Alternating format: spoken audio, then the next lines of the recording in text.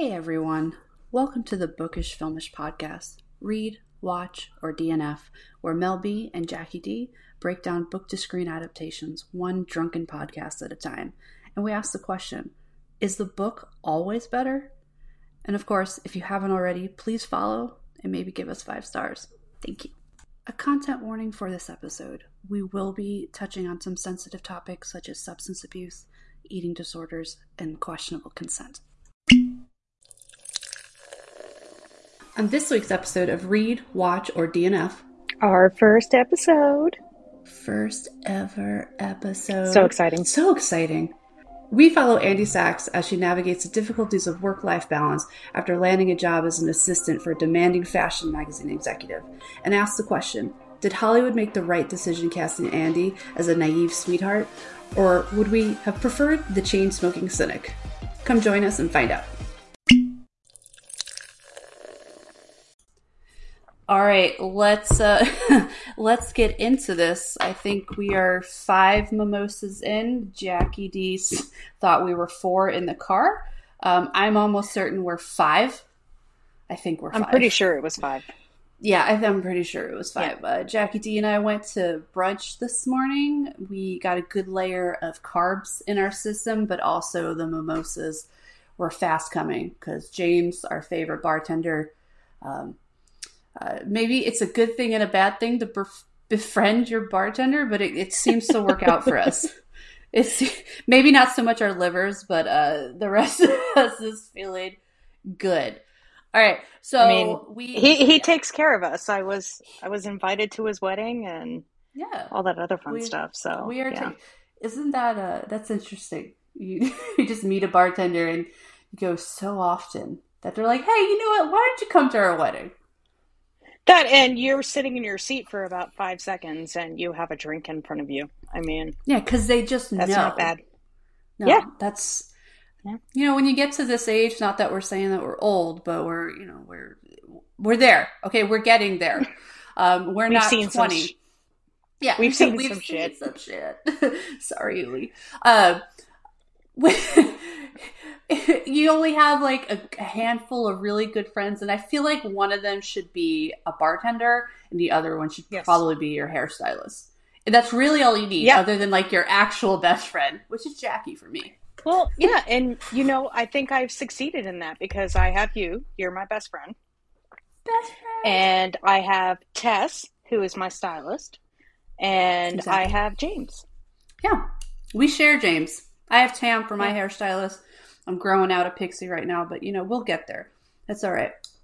All right, so we're gonna jump in. We are definitely 5 mimosas in, like we said, but that doesn't mean we stop there.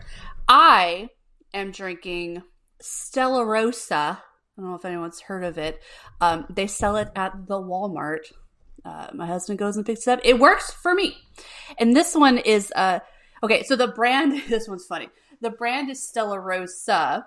But the bottle he got this time was Stella Rosso. I don't know how to describe it. It's it is a semi-sweet red kind of sparkling wine. I'm sure it's something more complex than that, but it's fucking good. That's all I have to say. I'm drinking it because we're being classy today. We're doing Devil Wears Prada. There's class there. We need to raise to that level. Albeit the Walmart level for me. Jackie? Super fancy. I am drinking a sparkling wine from New Mexico. It is called Jacqueline Leon. The French It is a brut. Yes. It is actually a French company who does champagne in France, but they have wineries in New Mexico. And they do a sparkling wine out of there that they obviously can't call champagne because it is not from that region in France. Champagne.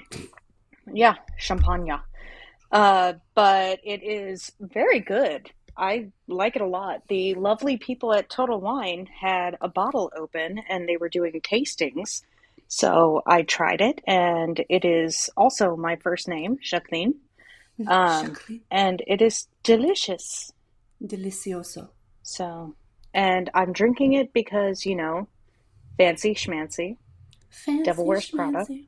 Devil They drink a wears the lot Prada. of champagne in that book. They're always A drinking. lot. Always drinking. And we're going to get into Yeah. that. All the In drinking. the movie, it's more wine, straight wine, but in the Mm, book, it's it's fancy. champagne everywhere. Champagne. Yeah. Yeah. They don't eat, but they drink. Okay. Mm-hmm. Speaking Because of heaven drinking, forbid they should consume a carb. God, Ever. yeah, those fucking carbs. We made sure we layered all the carbs. French Yeah. toast, biscuits and gravy, and Jackie got a classic, your toasts and your hash home fries and some eggs. Yeah, Yep. she was there. Okay, so speaking of drinking, Fancy and Devil Wears Prada, the book and the movie adaptation we're about to get into, during our research phase, we actually found that there is a drinking game. There's several drinking games, but there's one in particular we found that Jackie took it upon herself to not necessarily test out, but she tallied because I'm happy she did, because I don't think Jackie would be here with us today if she actually did this. So No, Jackie, go ahead. I am not a fan of alcohol poisoning or getting your stomach pumped. Mm. The pieces that I found, and okay, it's got 14 rules total. 14. And my total count for the ones that I caught was 153 drinks. But it starts with a shot, doesn't it? Yeah, well, it says finish your drink before Meryl enters her office for the first time. Which, if they had done a straight book to movie adaptation, that would have taken a while. So Yeah, you could have you would been have had sipping some on the leeway. same drink for probably a good 45 minutes. Movie, they just jump right in. Oh, yeah. When she finally enters the office, you're supposed to take a shot. Okay, so that, you finish the drink, and then when she gets in, you take the shot. yes. Oh, even better. Okay. Yeah. One of the biggest rules that I found that if you took a drink, you would probably end up in the hospital was drink whenever they say Miranda.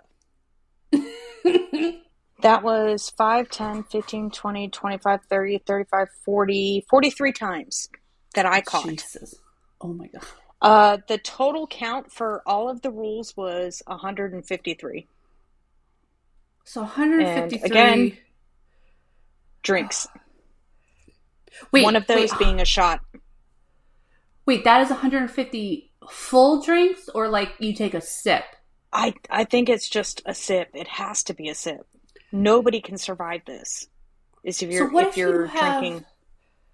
Okay, so like what's a shot is what, 1 ounce? Yeah. So I would say if you took that, a sip is an ounce, shot per whatever, and then there's like 4 shots per glass of wine, blah, blah, blah. Remember in health class, we learned what the breakdown was there. Yeah. So 100, what was it, 150 what? 3. 153. So 153 ounces, give or take, of alcohol. Because didn't you say you really did, you pretty sure you missed a few? Oh, I'm sure. 100% I missed a few. And I'm not saying like Jesus. 3 or 4 that I missed. I'm saying that it's probably a good 20 to 30 that I missed. Because some of the other rules are you have to drink whenever they say fashion. Yeah. You have to drink whenever they say magazine. Well, okay. Drink whenever somebody drinks coffee or booze. All the time. Yeah. Because there's no water. I definitely missed some of those. No, none. There was one that I didn't tally anything, and it was drink whenever Meryl is feeling the fuck out of her fantasy. Wait, what? Drink whenever Meryl is feeling the fuck out of her fantasy. That is so totally subjective. It's not even funny. So anytime Meryl Streep as Miranda is sitting there being like, and thinking when somebody's talking to her, does that count? Which that happens weird. At least 5 times in the movie. Oh, and the other big one was drink whenever someone mentions a famous fashion designer or brand. Every scene. every scene, which is actually really funny to me because if you look at the... Okay, so in the beginning of the book, before you even start, like where you're talking about like the copyright information, up at the top it says, "The Devil Wears Prada is a work of fiction." Sure. Names, characters, businesses, organizations, places, events, and incidents, that's a lot, either are the product of the author's imagination or are used fictitiously. But I don't... Okay, we'll get to that. But I really was contemplating this for a while, sober contemplating. I'm like, is this actually accurate? Because there's a lot of stuff that's described in both the movie and the book that you can Google. It is not fictitious. So, okay, whatever. And it says any resemblance of actual persons, living, dead, events, or locales is entirely coincidental. This sounds like the beginning of a South Park episode where, you know... Well, and that begs the question of why Anna Wintour was not invited to the premiere. Yeah, because okay, sure, this isn't about Anna Wintour. By the way, who is my spirit animal? I love Anna Wintour. I happen to be a manager, in the sense supervisor myself. I am a boss lady. And I channel at every given moment Anna Wintour. My perfection day is when I am her. Because I'm a little bit too friendly right now to consider that. I'm not saying she's not friendly. I'm saying that there's some things I need to be less apologetic as a woman in a leadership position as she is. But yeah, so they mention her several times in the book, even though this isn't supposed to be about her. But in the movie, they don't. And I really feel like they should have invited her. Because this is a big part. You know, and she makes a mention to this in her masterclass, which I actually started to force feed down Jackie's throat here the other day. Because I subscribe to masterclass. Anna Wintour has a masterclass being the name, that she does about, I think it's called Being a Boss. And then obviously she goes into like the fashion industry and being an editor-in-chief and all the great stuff that she does. But really the premise of her masterclass is her management style. And one of the funny things in there is she actually mentions, because they're talking about her management style and what she considers to be a good employee or a good assistant. And one of the questions the producers ask is like, well, what do you look for in that would make a good assistant? And she says, well, first, one that doesn't write a book about me. And I thought, perfection. Absolute perfection. Oh, yeah. Love you, Anna. Totally. Okay, so where were we? I think we got off on 10. Okay, so drinking game. That drinking game, warning here for anyone who is a fan of drinking games. Maybe you don't do this one. Or before you start, you just pick out one or two that you're going to stick to. Because we are just starting out here. It's our first podcast. We don't want to be brought up on any sort of charges about you getting alcohol poisoning, or passing out, blacking out, doing something stupid. So we are not condoning this drinking game. Well, I am not, Jackie. No, I definitely am not, because like I said, I did not do the drinking game during watching the movie, but I tallied the numbers, and when I came to the end, I was like 153, and I know I missed some stuff, and that's a trip to the hospital.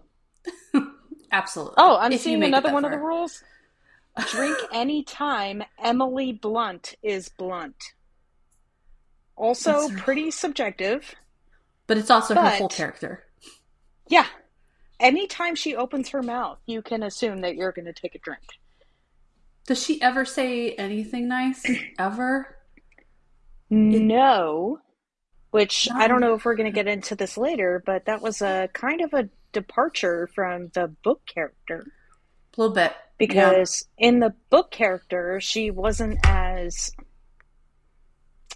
I don't know how to put it. Heartless? Yeah. Yeah. I think she was more brainwashed in the book. Heartless in the movie. Yeah. Okay. That's a good transition. That brings us to our next. We're going to get into this deeply now. So, the premise of this podcast for us is we decided a while ago we love to read books, we love to watch movies, and we say almost all books, or should I say, excuse me, all movies, shows, etc., are based off some sort of book along the way. Do they follow it, toe for toe? Maybe not. Sometimes not. It's an adaptation. That's the whole word. If you look at the definition of adaptation, there's some creative liberties taken there. But what we decided is who's going to read the book first and who's going to watch the movie first, and then we swap. And the thought process behind that was a lot of times, especially if you're an avid reader, you come across the book first, you read it, then 5-6 years, maybe 10, maybe longer down the road, there's a movie that comes out or a show. And you go in like, oh, I love this book. Loved it. Absolute favorite from my childhood. I think for Jackie and me, that could have been Harry Potter or even Twilight from our generation, us reading that when we were younger and going, you know what? We like these books. They were good. We connected with them. Then we watched the movie and we go, what the fuck happened? Sorry, Uli. Sorry, Jackie's mom. We go, what happened here? This is absolutely awful. But is it because we read the book first and we already had that in our minds? Because a lot of people love the Harry Potter franchise, the movies. They love the Twilight franchise. There are people that are absolutely fanatic about the movies and then the characters and actors that are associated with it. So we decided, let's see. One of us will read it first. One of us will watch it first. And we'll swap and see if our opinions of it are affected by that. We will caveat this for this episode. Jackie and I both have watched the movie at some point in the far past. I think it's been several years since I've seen the movie, but Jackie went ahead and watched it first. I read the book first, and then we swapped. So I read, and what can I say about this? Even though it's been a few years since I've watched the movie, I think I was definitely, like my opinion, I kept thinking about the book because there's certain characters in those that are very memorable. Meryl Streep as Miranda Priestley is probably the biggest one. So for me, reading it, anytime Miranda comes up, I immediately have Meryl Streep in my brain. And we have a section down later we're going to talk about who we think should have been cast for it. And I'm going to tell you right now, I cannot think. We've had a month we've been working on this. I cannot think of anyone else that could have played Miranda because Meryl has just nailed it. Jackie, what do you think? Okay, if we're talking about Miranda in the book, this is going to sound absolutely crazy. Go for it. I love crazy. Based on the Miranda in the book, and I would like to think that you would have to agree with me, I think that Rachel Dratch would have been the perfect Miranda, just for personality alone. Rachel Dratch. I gotta look that up because I feel like I know the name. I'm gonna look it up. You keep talking. Dratch. Rachel Saturday Night Live. She is oh my god! Yes, Yo! She can do extreme like nobody else. But that is like a caricature. You know what? But I'm not you know what? saying... Because I'd seen the movie way beforehand, and I had the Meryl Streep character in mind. And then when I read the book, because she screams a lot in the book. Oh, she is super demanding and very, very self-centered. And to me, Rachel Dratch would be perfect for that.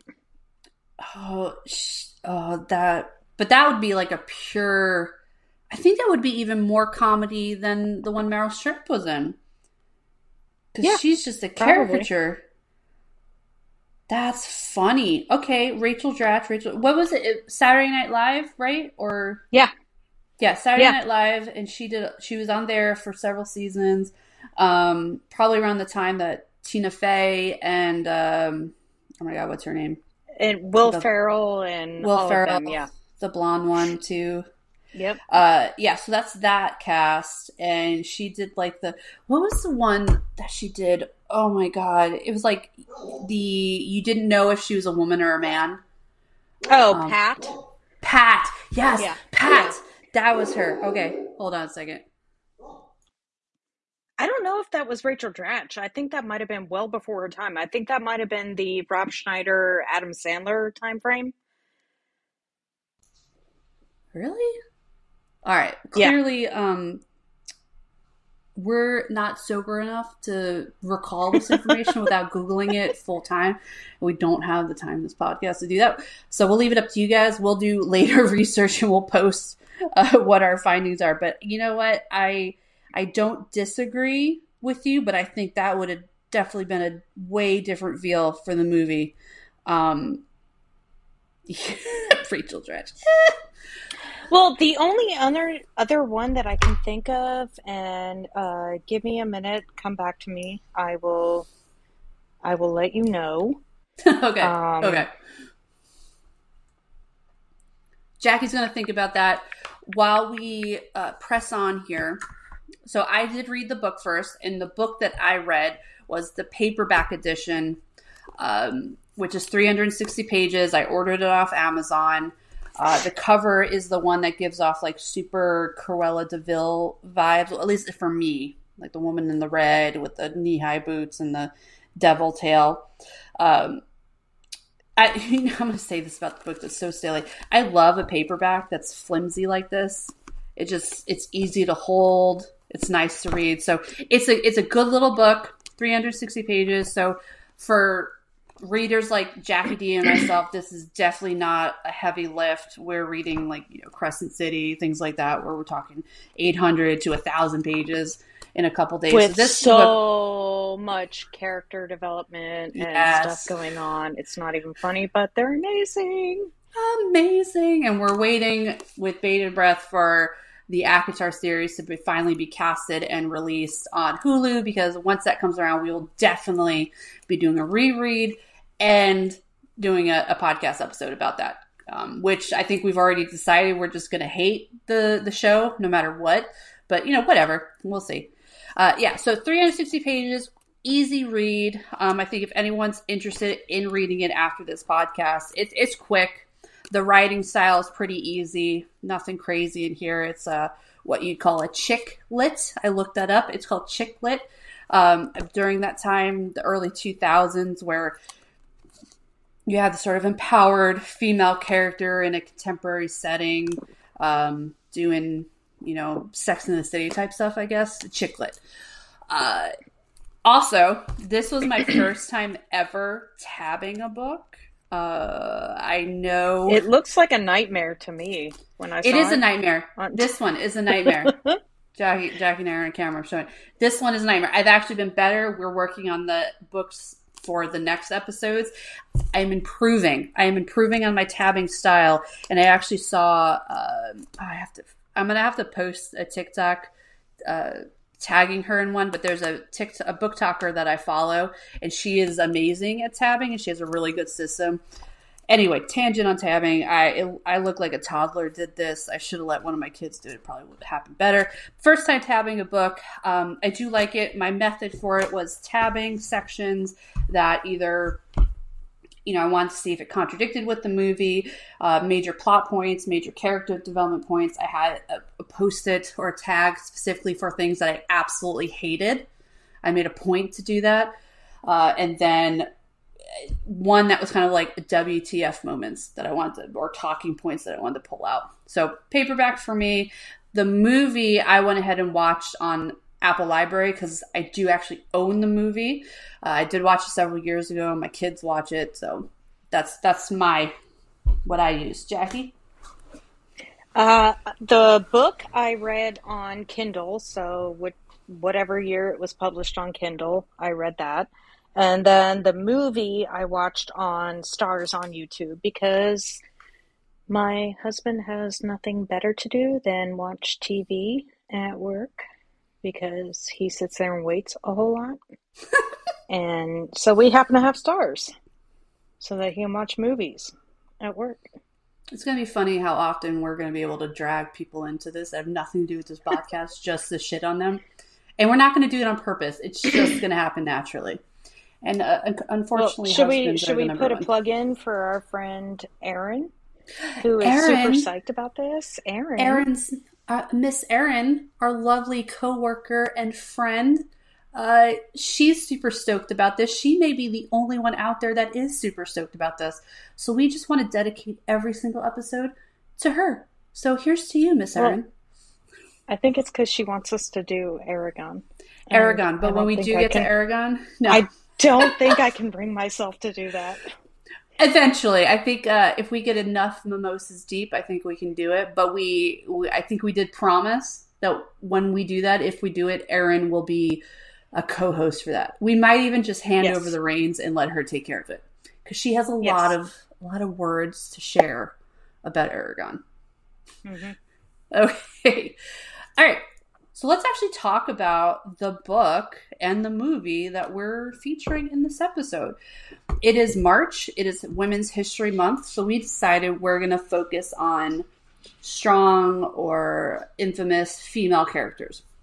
And the first one we did is Devil Wears Prada. We have Miranda Priestley and Andy Sachs, two women on sort of opposite ends of the spectrum here. Or maybe are they? I guess we'll debate that. So the book was published originally by Random House. The author is Lauren Weisberger. And funny enough, I posted some initial stuff on social media, tagging Devil Wears Prada, et cetera, et cetera. And then the author actually followed and liked our stuff. And I'm like, oh no, we can't be too So harsh much on pressure. this. So much pressure. But I did follow her back, and I think she's absolutely amazing. Lauren Weisberger, she has a whole bunch of different novels that she puts out. So definitely go and look her up. And if you're into this sort of genre book, or even if you're not, I would say go check out her style. Her writing style for me is fine. It's easy, and sometimes that's really all you need. I don't need super deep world building or crazy character building. Sometimes it's just a nice, easy read.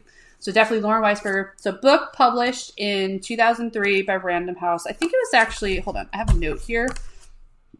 When I initially looked it up, the book I have says Random House, but I think initially it was actually published by Broadway Books, which is a child publishing company of Random House. I could be wrong. Jackie and I don't know a ton about this stuff. So if I'm wrong, don't sue us, okay? But that's what I looked up first. And then the movie. Yeah, the movie was published or produced and distributed in 2006. Yeah, so that's not a long time after movie to film or movie to screen. Typically, you're looking at stuff where it's years because the book has to come out, have a good following, then haven't even just be considered and picked up and all the contract stuff. So this, I think, is relatively quick. If Well, it wasn't and already planned away. one of our future episodes is going to be The Handmaid's Tale.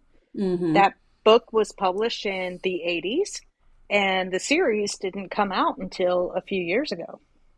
Yeah, so we're talking like 30, over 3 decades it took for that Yeah. to be picked up for a screen adaptation.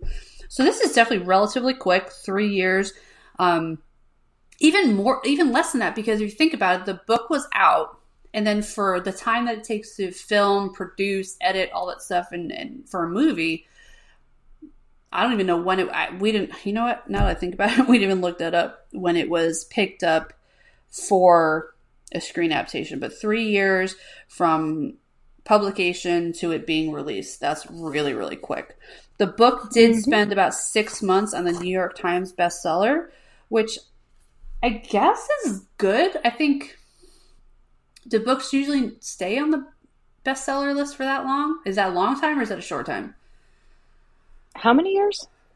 It's 6 months. Oh, 6 months. Yeah, I mean, we can look at the metrics for that after the fact. Yeah, I remember looking it up. I was like, oh, 6 months, that's not bad. But then I was like, oh, is that long? Is that short? Whatever. Maybe somebody will respond and let us know if that's I think good. it's respectable. Yeah, it's respectable. Definitely respectable. I like that word. Yeah. All right.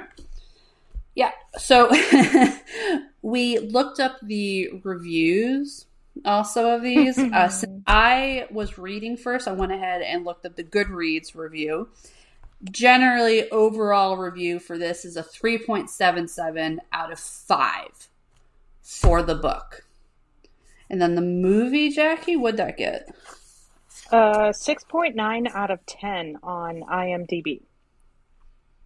So I think that relates, right? Seems like Yeah. the same Oh, yeah. 3.7, Yeah. 6.9 out of, yeah. All right, so what the public is saying is that their perception of the book and then their reaction to the movie, irrespective of each other, is about the same.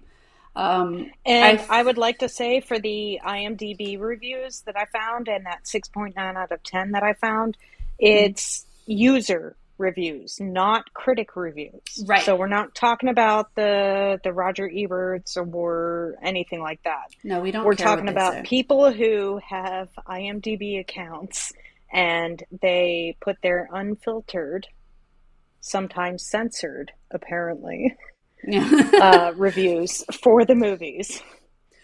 Yeah, we're talking about people like you and I and everyone finds himself listening to this podcast that may also be 5 mimosas deep. And now I'm another glass. I got through this glass quick. That find themselves have about Jackie and I are me. Excuse me. Jackie and I are putting in work right now. Okay. Yeah. But so we're saying people like you and me watching this book. Yeah. For anyone out there that watched the book, for me who read the book, and for anyone who watched the book, watched the movie, Jesus, going in and finding themselves in bed at night with their phone. You know what? I'm going to make a comment about this. These are the people we're talking about. Okay. So we're going to get into the reviews here in a second, but we wanted to talk first about the characters. We decided to go with this route. We're going to talk about the characters first, then we'll talk a little bit about the reviews, and we'll talk about, obviously, the plot, the theme, and so forth with the rest of the book.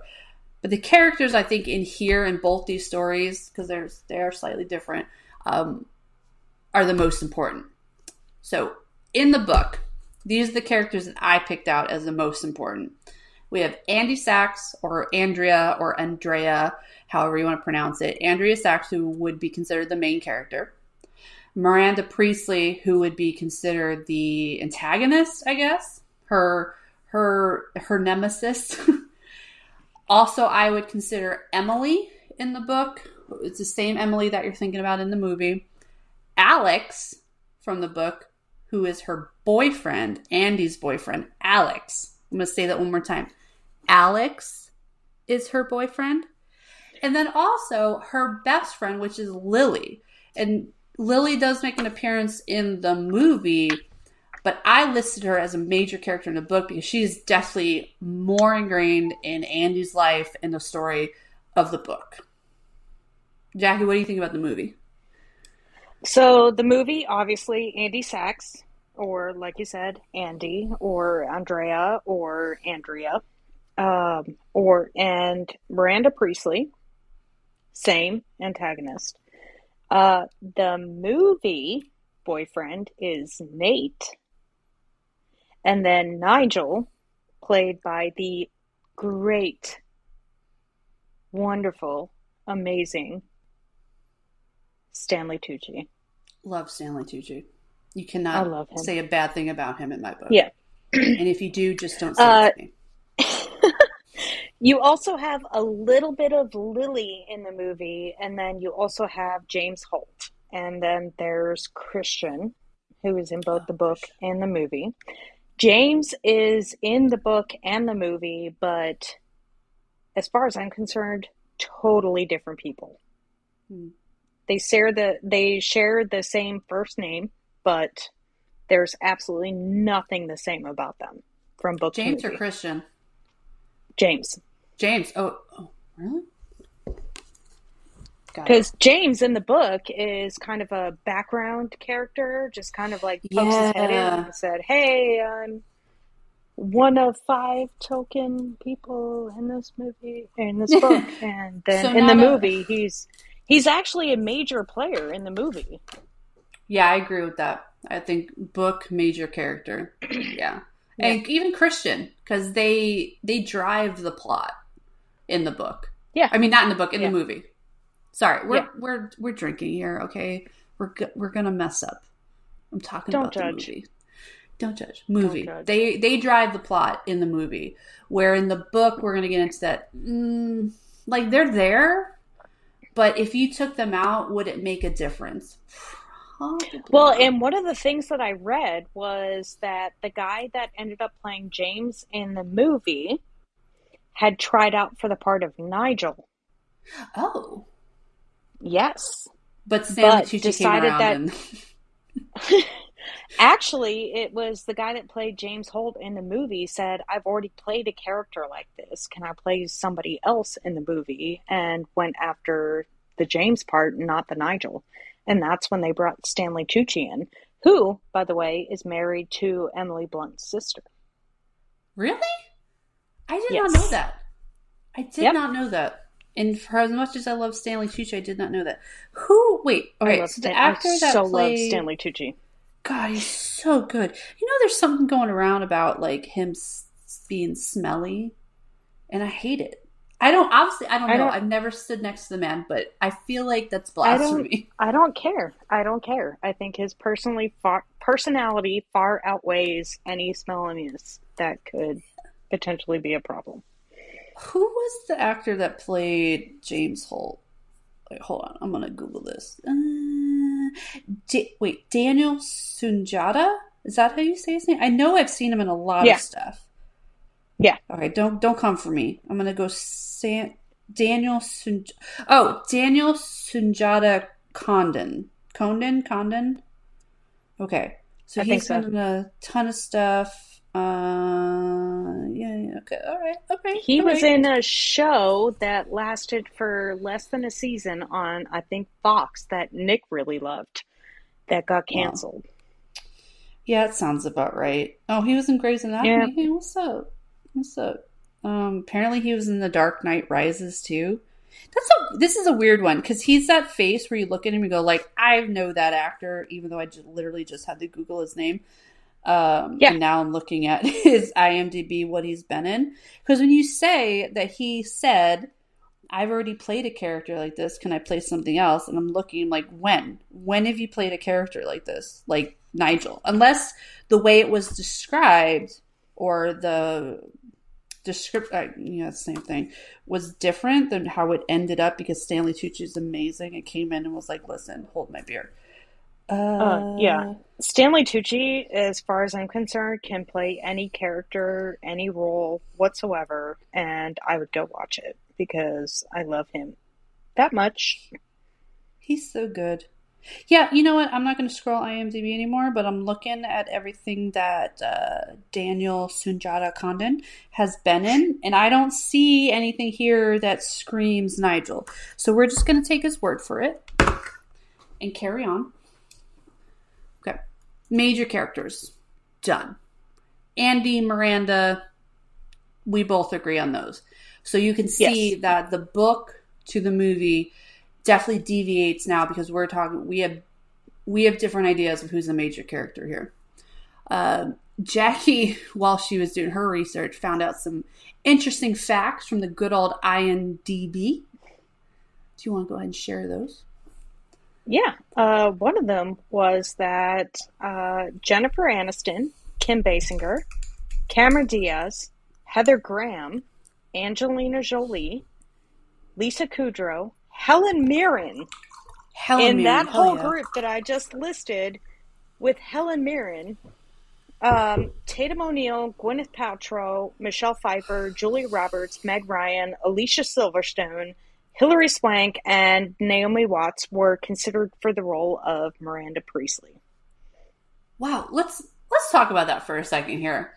So we have Jennifer Aniston. Let's just go a quick Okay. yay or nay as we go through them. Jennifer Aniston. I'm going to go nay. I would say possible if you went with the movie version of Miranda Priestley, not the book version. Maybe.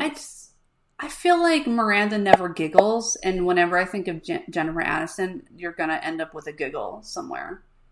Am I wrong? I could be wrong. All right, No, Kim Basinger, Basinger. Basinger. Is it Basinger or Basinger. Basinger? Basinger. I'm gonna go with no because I know she's a big actress. I've seen her in a lot of stuff. I think one of the things we talked about was L.A. Confidential. She's in that, and Mm-hmm. we might consider that Oh, down the that line. movie's so good. Yeah. For some reason, whenever I think of Kim Basinger, I just there's nothing that pops out to me as any sort of character or Yeah, and personality. even though the Meryl Streep version of Miranda in the movie is super subdued, I think that Kim Basinger might be a little too subdued for that role. Yeah, I think because she is a huge actress and she's definitely talented. We're not saying she's not. I'm not saying she's not. I just know from personal experience when if somebody came to me and like Kim Basinger, what about her? I go, she's blonde. Oh, I don't know. Well, and honestly, the two things that pop into my, or three things rather, is movie she did in the 80s where she was a mermaid. Splash. It was Splash. Wait, no, Um, was that her or was that the other one? no, I The think that was Kim Basinger. No, it Let me wasn't. let All me right, look it up. No, I'm gonna look it up. You Okay. keep going. Okay. So I think of Splash, I think of LA Confidential, and I think of her playing Eminem's mom in 8 Mile. Oh, that's right. She Yeah. did another sort of lackluster background character. Yeah. No. Splash is Daryl Hannah. Oh yeah. Yeah, Daryl Hannah. Let me check. There's no Kim Basinger in here. No, This Daryl this Hannah. is what this is what But this is a perfect example of what we're talking sparkling about. Where we're wine like, does. no, it's not even that. It's just you have a blonde actress who has been in some big stuff, but just sort of fades into the back. You're like, she's Well, blonde. Got it. there's Vicky Vale in Batman, the Michael Keaton, my Again, if you lovely come Pittsburgh guy. if you come to me and you're like, hey, Batman, Michael Keaton, who's in there? I'd be like, Tommy Lee Jones, and I'm in. She was in 50 Shades of Grey too. Oh, she was Oh, the 50 Shades Dom. Freed. Yeah. She was his Dom. Yes, but even Yes. then, like I don't remember it being Kim Basinger. Kim Basinger. I just remember the Dom. See again, she Yeah. just. It could be a good thing if anyone out there is like a drama snob and you're like, that's the point. They need to become the character. She did it, and I don't remember Yeah. her. I remember the character. 100%. Yeah. Okay, so I'm gonna go Okay. with And nay on then Kim. and then we have Cameron Diaz. That is a straight up no for me. Absolutely fuck no. Sorry, Uli. Heather Graham. No, because anytime No. Heather Graham to me screams Austin Powers and Boogie Nights. And also, she was in Scrubs for a little bit. Again, My no. husband is watching Scrubs, and she plays a psychiatrist in Scrubs for a few episodes, one Yeah, season. I'm good. But there is one movie that she was in. Hold on, let me look it up. I want to say it's called Cake. She was really good in that.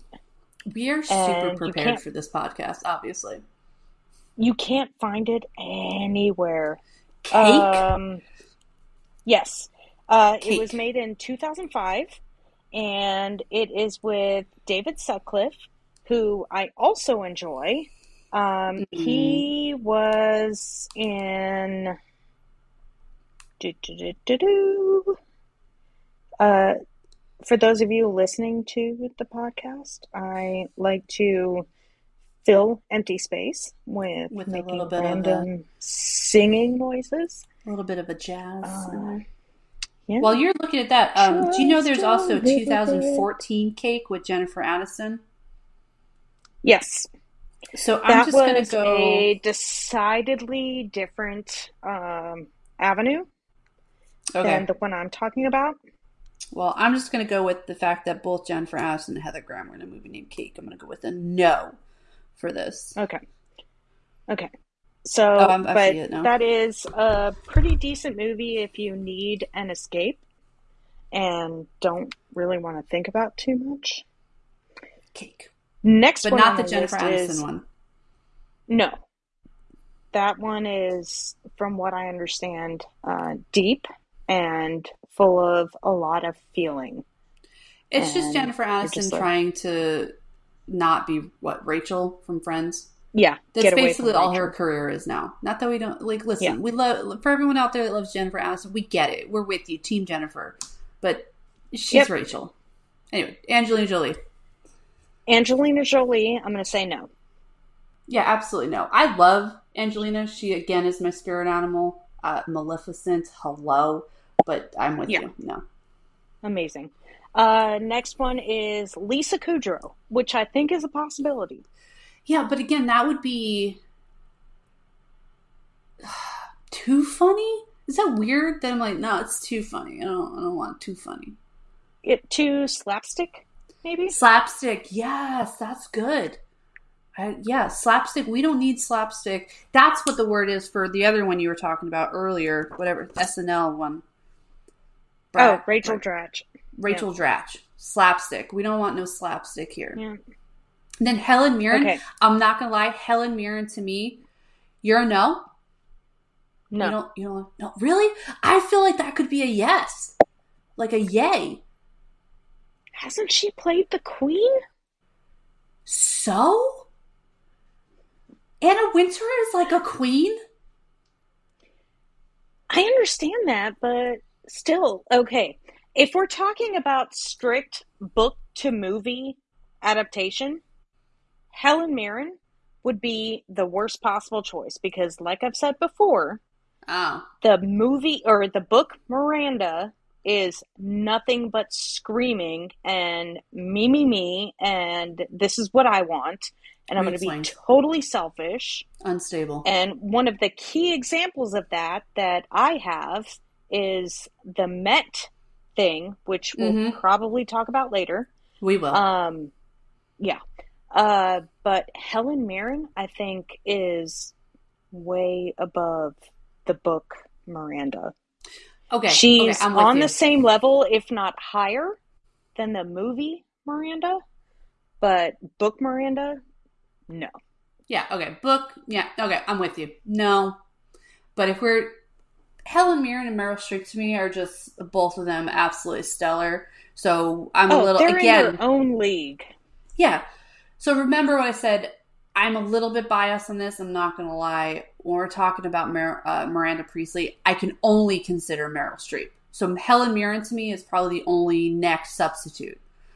So I Oh, yeah. got you. But book wise, yeah, I'm with you. Next one is Tatum Okay. O'Neal. And I can tell you this: the only thing I've ever seen Tatum O'Neal in consciously, I should if I've seen her in something else, I was not aware it was her. But Paper Moon, where she was like 8 years old, she was in a movie with her father, and I love that movie. Awesome movie. Anyone out there? Paper Moon. It's like in the '70s. Sometime she won an Academy Award. I think she's one of the youngest ever to win the Academy Award for Best Supporting Actress or Was that something. with Mickey Rourke? I don't think Mickey Rourke was in there. No, it was Tatum O'Neal and Sean O'Neal, her dad. Oh, okay. It's a great movie. It's so good. I honestly don't know if I've seen anything with her in it. Yeah, other than that, the last time I really could consciously say I know who Tatum O'Neal is when she was 8 years old. So I'm just going to go with nay. I have no idea what she's been doing since, and if she could pull it off. Hmm. Okay. Next one is Gwyneth Paltrow. No. No. Fuck no. Sorry. Yep. Yeah. There's nothing. No. One of my favorite all-time movies is Shakespeare in Love. I love that movie. But hate her. I love Gwyneth Paltrow. No. Mel is no longer friends with me. Yep. This is it. This is the first and last podcast. Yeah. This is the breaker right here. No, I do love that movie. When did that movie come out? A long time ago. We are old, Jackie. That's what's happening right now. We are aging ourselves. Well, I just want to see where I was when that movie came out, because there's a good chance I was in a place that No, actually, I was still in high school when that movie came out.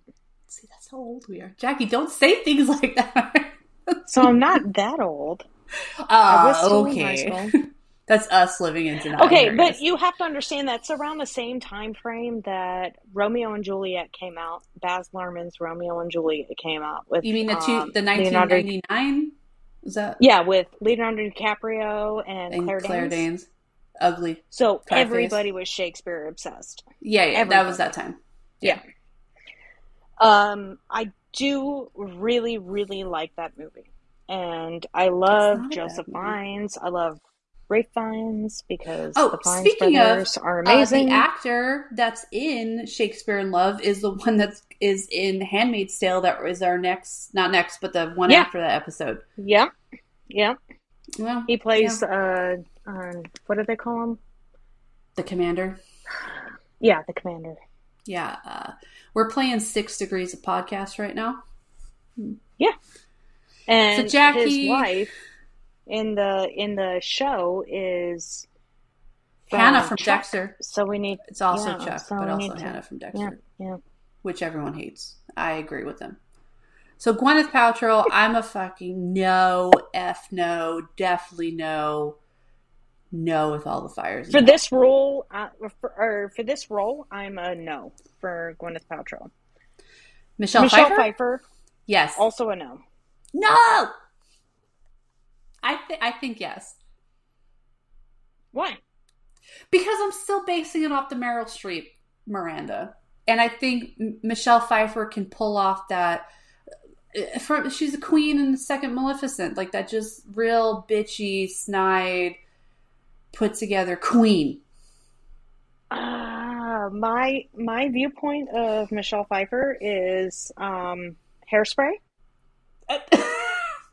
Jesus. and Grease 2. Mm. We don't talk about Grease 2 ever. You can ignore it all you want, but if you forget about it, then history is doomed to repeat itself. All right, so we don't agree. We're going to agree to disagree on Michelle Pfeiffer. Julia Roberts, Yeah, absolutely no. no, Meg Ryan, no. no. Alicia Silverstone, what Alicia the Silverstone, fuck? definitely no. What? I don't even Absolutely. understand why she was in the running for this. Who are these people that are like, you know what? I don't know. And Clueless. Hilary Swank can be rolled into that. Yeah, no, Hilary Swank, absolutely not. Don't get me wrong, I love her. I think she's amazing. Absolutely just stunning actress. Talented. Mm-hmm. But for this, no. Naomi Naomi Watts, Watts no. is questionable. No. She falls into that Kim Basinger where she's blonde. I know she's a good actress, but she just kind of blends in. So there we go. So of that list, we have determined that Helen Mirren is the Yeah. only viable option. Possibly if we're going just on movie standards. You liked Lisa Kudrow for if we're going on book standards. I think you're batshit crazy, but whatever. No, Romy and Michelle, come on.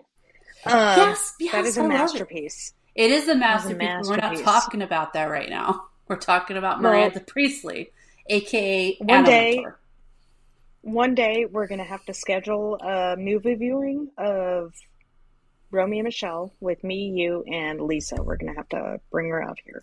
Hell yeah. Yep. All right. Okay, the other interesting fact I found for the movie was Emily Blunt was discovered in a parking lot. She had been auditioning for Aragon, which we've mentioned before. We always come back to Aragon. Every single episode is going to be this way. Yeah, it was also in production by 20th Century Fox, but was turned down. She was turned down after multiple callbacks. The producer from Devil Wears Prada, decided to put her on an audition tape. More than 100 actresses were considered for the part. And Blunt had returned to England to recover when the Fox executives offered her another audition. This time they asked her to dress more like her character. In her tape, she wore jeans and flip-flops. I love it. Like, we're going to need more Prada. There's not enough Yeah. Prada. And she's like, I am a starving, struggling actress here. Where the fuck am I going to get Prada? Sorry, Lily. Yeah. Old Navy jeans and Old Navy flip-flops. That's what I would wear. Because everyone has to remember, this is before Emily Blunt was Emily Blunt. Oh, yeah. Which she was amazing in this movie. I loved her. She really was. Especially when she gets into the accident and she's in the hospital and she just takes the pudding cup and starts shoveling food into her mouth. I don't think there was a more relatable scene in that movie than that. Definitely not. Losing equipment here. Yeah. And I've already made a comment about Anna Wintour talking about indirectly in her just absolutely boss style about this movie. I think people, if you don't have Masterclass, but I think probably a lot of people don't, but if you do have Masterclass, or if you can do a free trial, please go and watch Anna Wintour's, or listen to it, her Masterclass. Because she definitely makes a few little snide remarks about this movie, and it is chef's kiss to live for. Okay. This fucking Michelle Pfeiffer.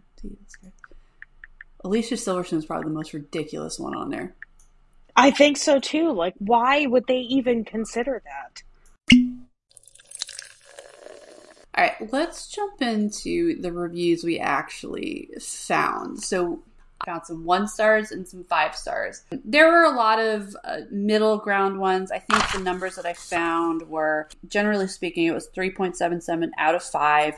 There were almost 830,000 ratings, 9,798 reviews at the time when I looked this up. So people that actually rated it and posted a review. The majority of the reviews were 4 stars at about 33%. 5 stars were 29%, and 1 star was 3%. So overall, it's on the upper end of the rating scale in Goodreads. So generally speaking, people enjoyed the book, but there are a few that did not. I found 2 1-star reviews that are absolutely golden to me, and I want to share them with you. First 1-star review that I love is, one of the few times the movie far surpasses the book. I couldn't even finish it because the characters are so unlikable. I picked this one because I personally relate to this review. If I were to give it a 1 star, I probably would have written this review. The next one, golden, absolutely stellar review. 1 star, it goes, this book is 85% descriptions of clothing. Why? And then 15% plot, and 90% of it was interlaced with spite. If you've read the book, I think you would, even if you didn't agree with the rating, I think you could agree with the review of this. Because I did. I read that. I was like, you know what? You're onto something. On point. And last but not least, of the 1 stars, my absolute personal favorite is, clearly this was a foreign review written in English, so it's a little bit broken, but I think it sums it up so well. It goes, 1 star, it was suck. A bullshit. I put 1 star because the movie was good. Let me repeat that for you. 1 star. It was suck, comma, a bullshit, period. I put 1 star because C-U-Z, the movie was good. I'm like, you know what? I see you. I hear you. I respect you. There's a 5-star review, though, that I honed in on. I was like, I have to add this one. So 5 stars. If you're someone who hates your boss, this book is for you. Golden. Perfection. I can agree with that. Yeah. Although I can personally say I do not hate my boss. Shh, I'm her boss. We would not be doing this podcast if I hated my boss. Or would we? Okay, so for movie reviews, IMDb, it was overall 6.9 out of 10 stars. And from what I see on IMDb, there are 402,142 user reviews. And again, like I said before, these are not movie critics. These are users. A 1 out of 10. I love this review just because it's more a critique of IMDb and their posting policies than the actual movie. It leaves a whole lot of questions unanswered. So, this is a review. This is one of the most annoying and anger-inducing movies I've ever seen. I've seen a lot of boring movies, a lot of, quote, comedies, end quote, that weren't funny, a lot of movies that I stopped watching because I couldn't even understand what they were supposed to be about. But this one actually made me furious. But what makes me even more furious is the fact that IMDb uses a computer algorithm to scan reviews for naughty words. And Naughty anyone words. can get around it by simply misspelling the offensive word. Whoever wrote the algorithm must be some little old lady Sunday school teacher or a total prude and or religious fanatic. Jesus. This review will never be posted in this form, so go ahead and ban me, IMDb. Either way, I've written my last review. Goodbye and good riddance, IMDb. Well, clearly it was posted because here we are. Yeah, reading it in our podcast. So that was more a criticism for IMDb, and I want to know what about this movie made the reader or the watcher, rather, so furious. I love how this review, they are so angry at the movie that they've now transcended and redirected their anger at something else. It's like when dogs start fighting and you go to split them up and the dog like turns Yeah, and bites and they have no idea what they're doing. yeah. That's how angry this movie made this person. They need to redirect Just the seeing anger red. to something else. Um, Fuck you, But 10 out IMDb. of 10 on IMDb, and this was my favorite. I saw this and I stopped looking because it was amazing. Um, I like the bit where the lady is really mean to the young girl. I love it. Yeah, Well, then you liked it. That's I yeah, think the movie got a yeah, point across this totally. point. I like the bit where the lady is Yeah, really mean to the young yeah, girl. yeah, The whole movie, yeah. fantastic. They You're were on in board. Got it. heaven in the montage where Miranda keeps leaving her purse and jacket on Andy's desk, just throwing it on there. So I can say that after reading the book finally, um, I think I tend to lean towards this review Yeah. as well. Because you're like, get her. Yeah, that's right. Fuck Mm-hmm. Andy. And on that note, let's talk about why both Jackie D, myself, and thousands of people on Goodreads also say, fuck Andy. First off, let's just talk about something real quick. In the movie, Andy is played by the lovely, sweet, innocent, pure-hearted, absolutely amazing Anne Hathaway. Right? Love her. American sweetheart. But can we talk about how Anne Hathaway and Andy in the movie is this sort of pre-transition Princess Diaries, brunette, curly, sort of frizzy hair character? Mm-hmm. Do we agree on that? Yes. Okay. Okay.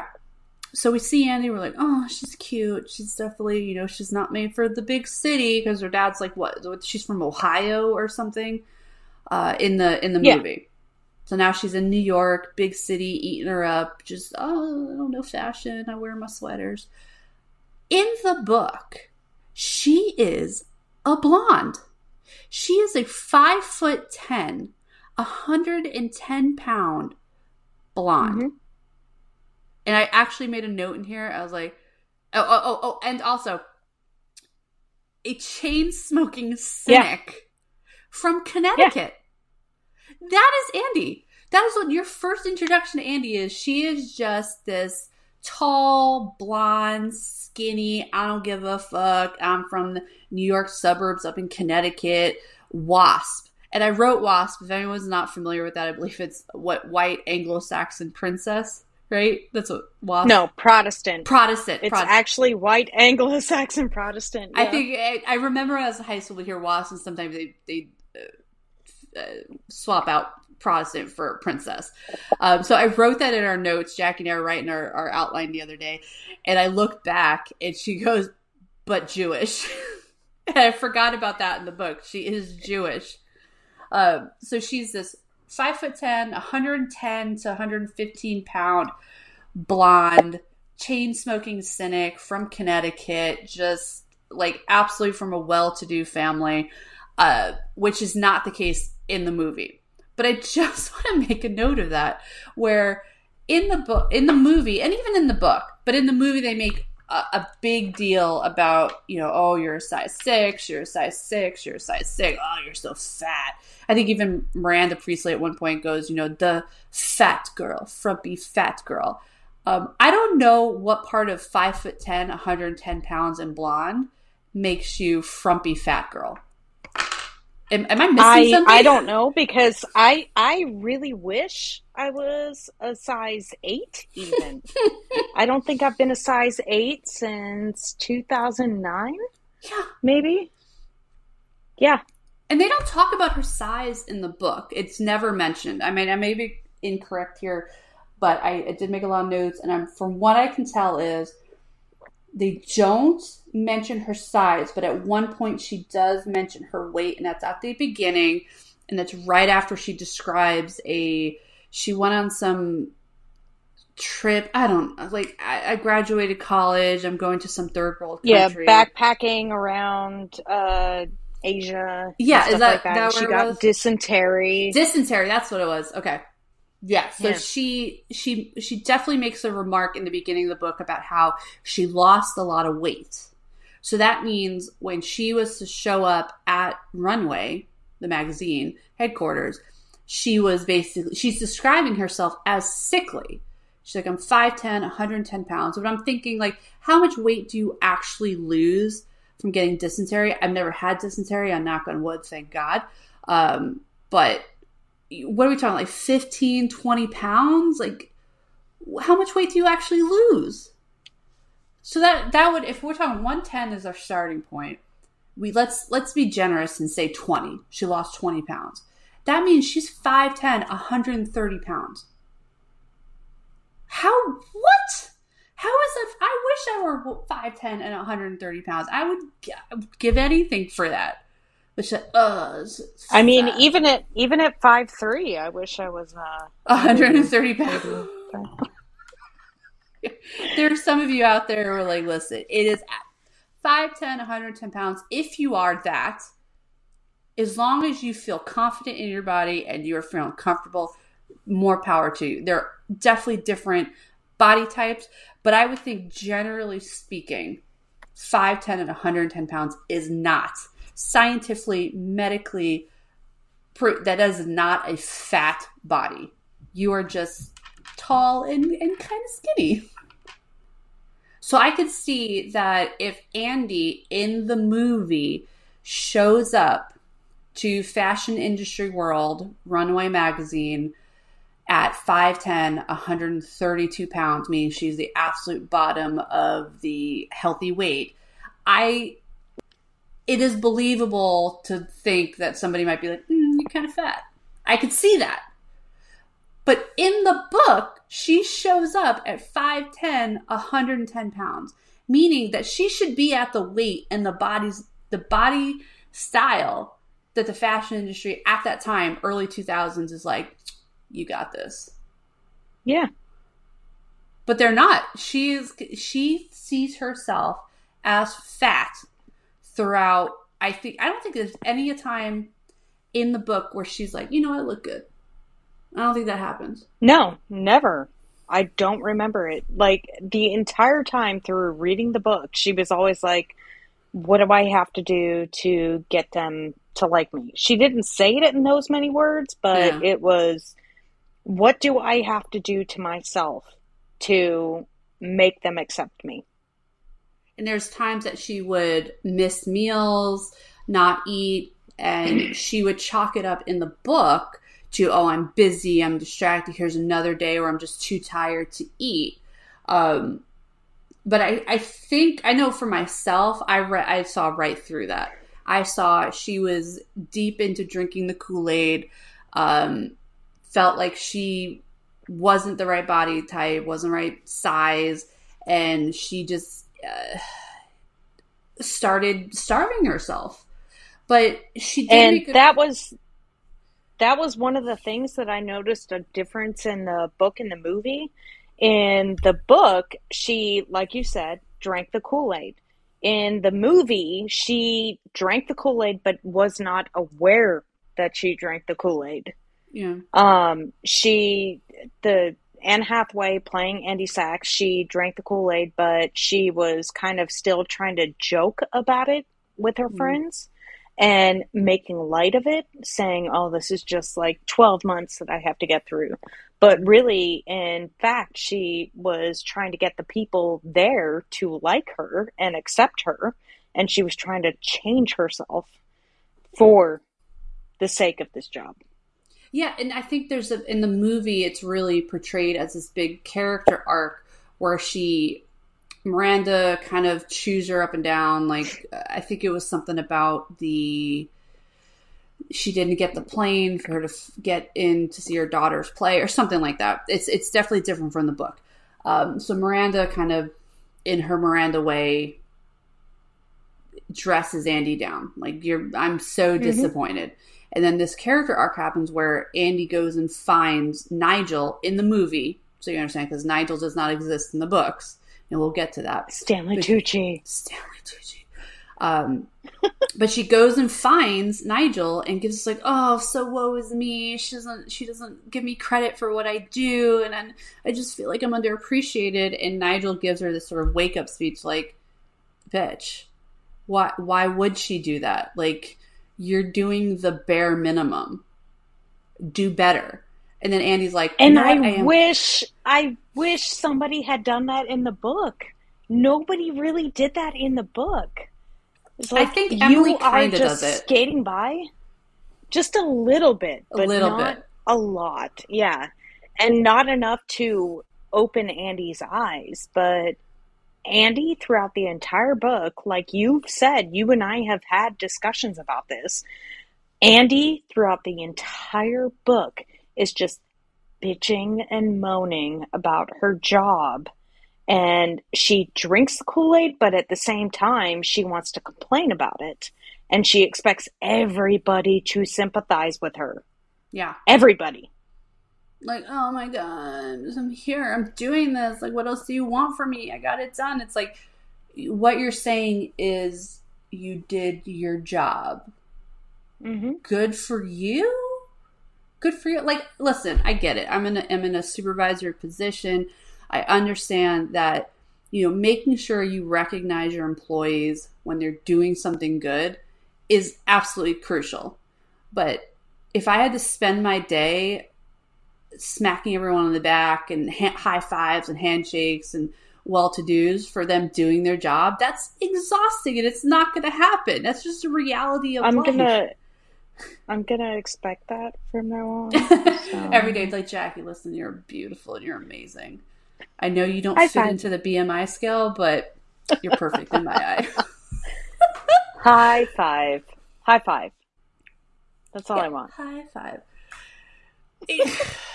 I think that might be why I just could not connect with Andy at all in the book. First of all, let's go back, recap full circle. Absolute mind blow. Even though I hadn't watched the movie in a few years, when I started reading the book and it was like, and I'm blonde, I'm like, excuse me? Who are you? Yeah.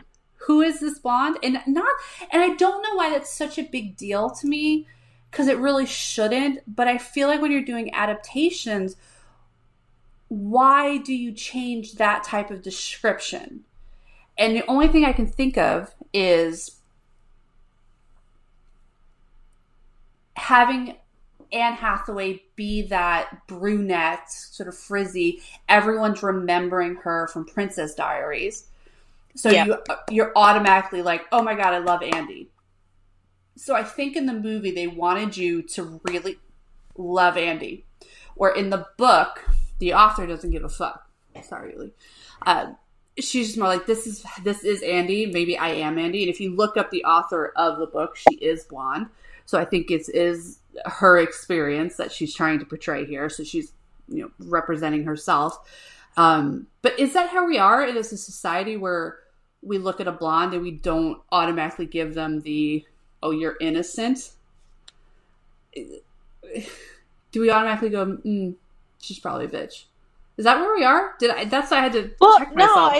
I think it. As far as brunettes versus blondes, I think blondes are more on the side of um, dumb blondes is the Oh, you went unfortunate there. way Yeah. to put it. Yeah. No, I totally did. Um, they can't really figure things out for themselves. Hmm. Granted, I know for a fact, and I've known plenty of them, blondes who are super smart. They Jackie's can saying she figure has blonde everything out. friends. Yes. She has friends Um, that are blonde. brunettes are looked at as more the teacher or librarian Oh, kind of personality. okay. They have things figured out. They know what they want. They don't need help.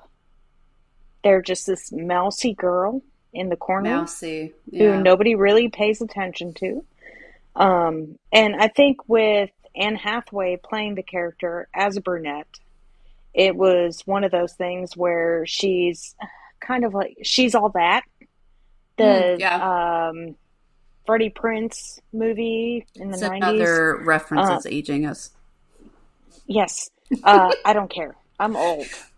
Um, but the brunette who is always there, everybody knows about her, but she just needs to take her glasses off and maybe get a blowout and A put some blow. eyeliner on. And she's automatically beautiful.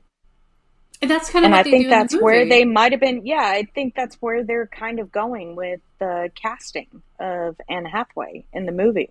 Yeah.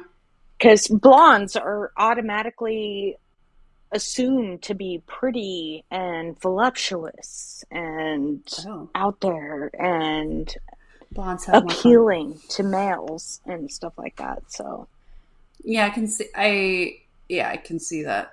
And now what I just mentioned was where you're talking about. Oh, all she needs is a blowout and like a little bit of makeup, and all of a sudden now she's just sex appeal.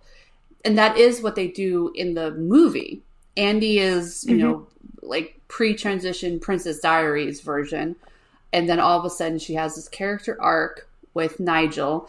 Oh, woe is me. Nigel says, listen, what actually have you done? You're not even trying. So she goes, Yeah, well, Nigel, can you help me, per se? And then all of a sudden, all they do is they just go in a closet, give her some designer clothes, making sure that they comment on her weight the entire time. And then she yeah, comes back into the office with like pinned straight hair. And all of a sudden, we're like, oh, cool. She's sophisticated and sexy and beautiful. And it's like, I'm not really seeing what changed, but I got you. I got you. So again, Anne Hathaway had her Princess Diaries makeover, but the adult version of it. yeah. Uh, I can say that Andy in the book does not have that character arc. She is who No. she is. Does she start to wear designer clothes? Yes. But the best part about this is she's essentially stealing the clothes from they call it the closet, quote unquote closet, which is probably where we don't work in the fashion industry, but I can just deduce that this means that this is where all the designers send their samples and their products that they want to be issued in Vogue, right? So obviously there's a lot of samples on site. In the movie, it's this, here you go, like, dress yourself. And all of a sudden there's this montage where she's just wearing perfect designer outfit after perfect designer outfit. And you're like, oh my God, it's amazing, Prada. But in the book, she's essentially just like stealing it. And I'm not going to say she's stealing it literally, because the character James, right? And here, let's get into these two characters. There's James and there's Nigel in the book. But they are not the characters in the movie. I think what they did is they took Nigel and James in the book and combined them to give you this version of Nigel in the movie. Because Nigel in the book is absolutely, he's big, gay, and loud.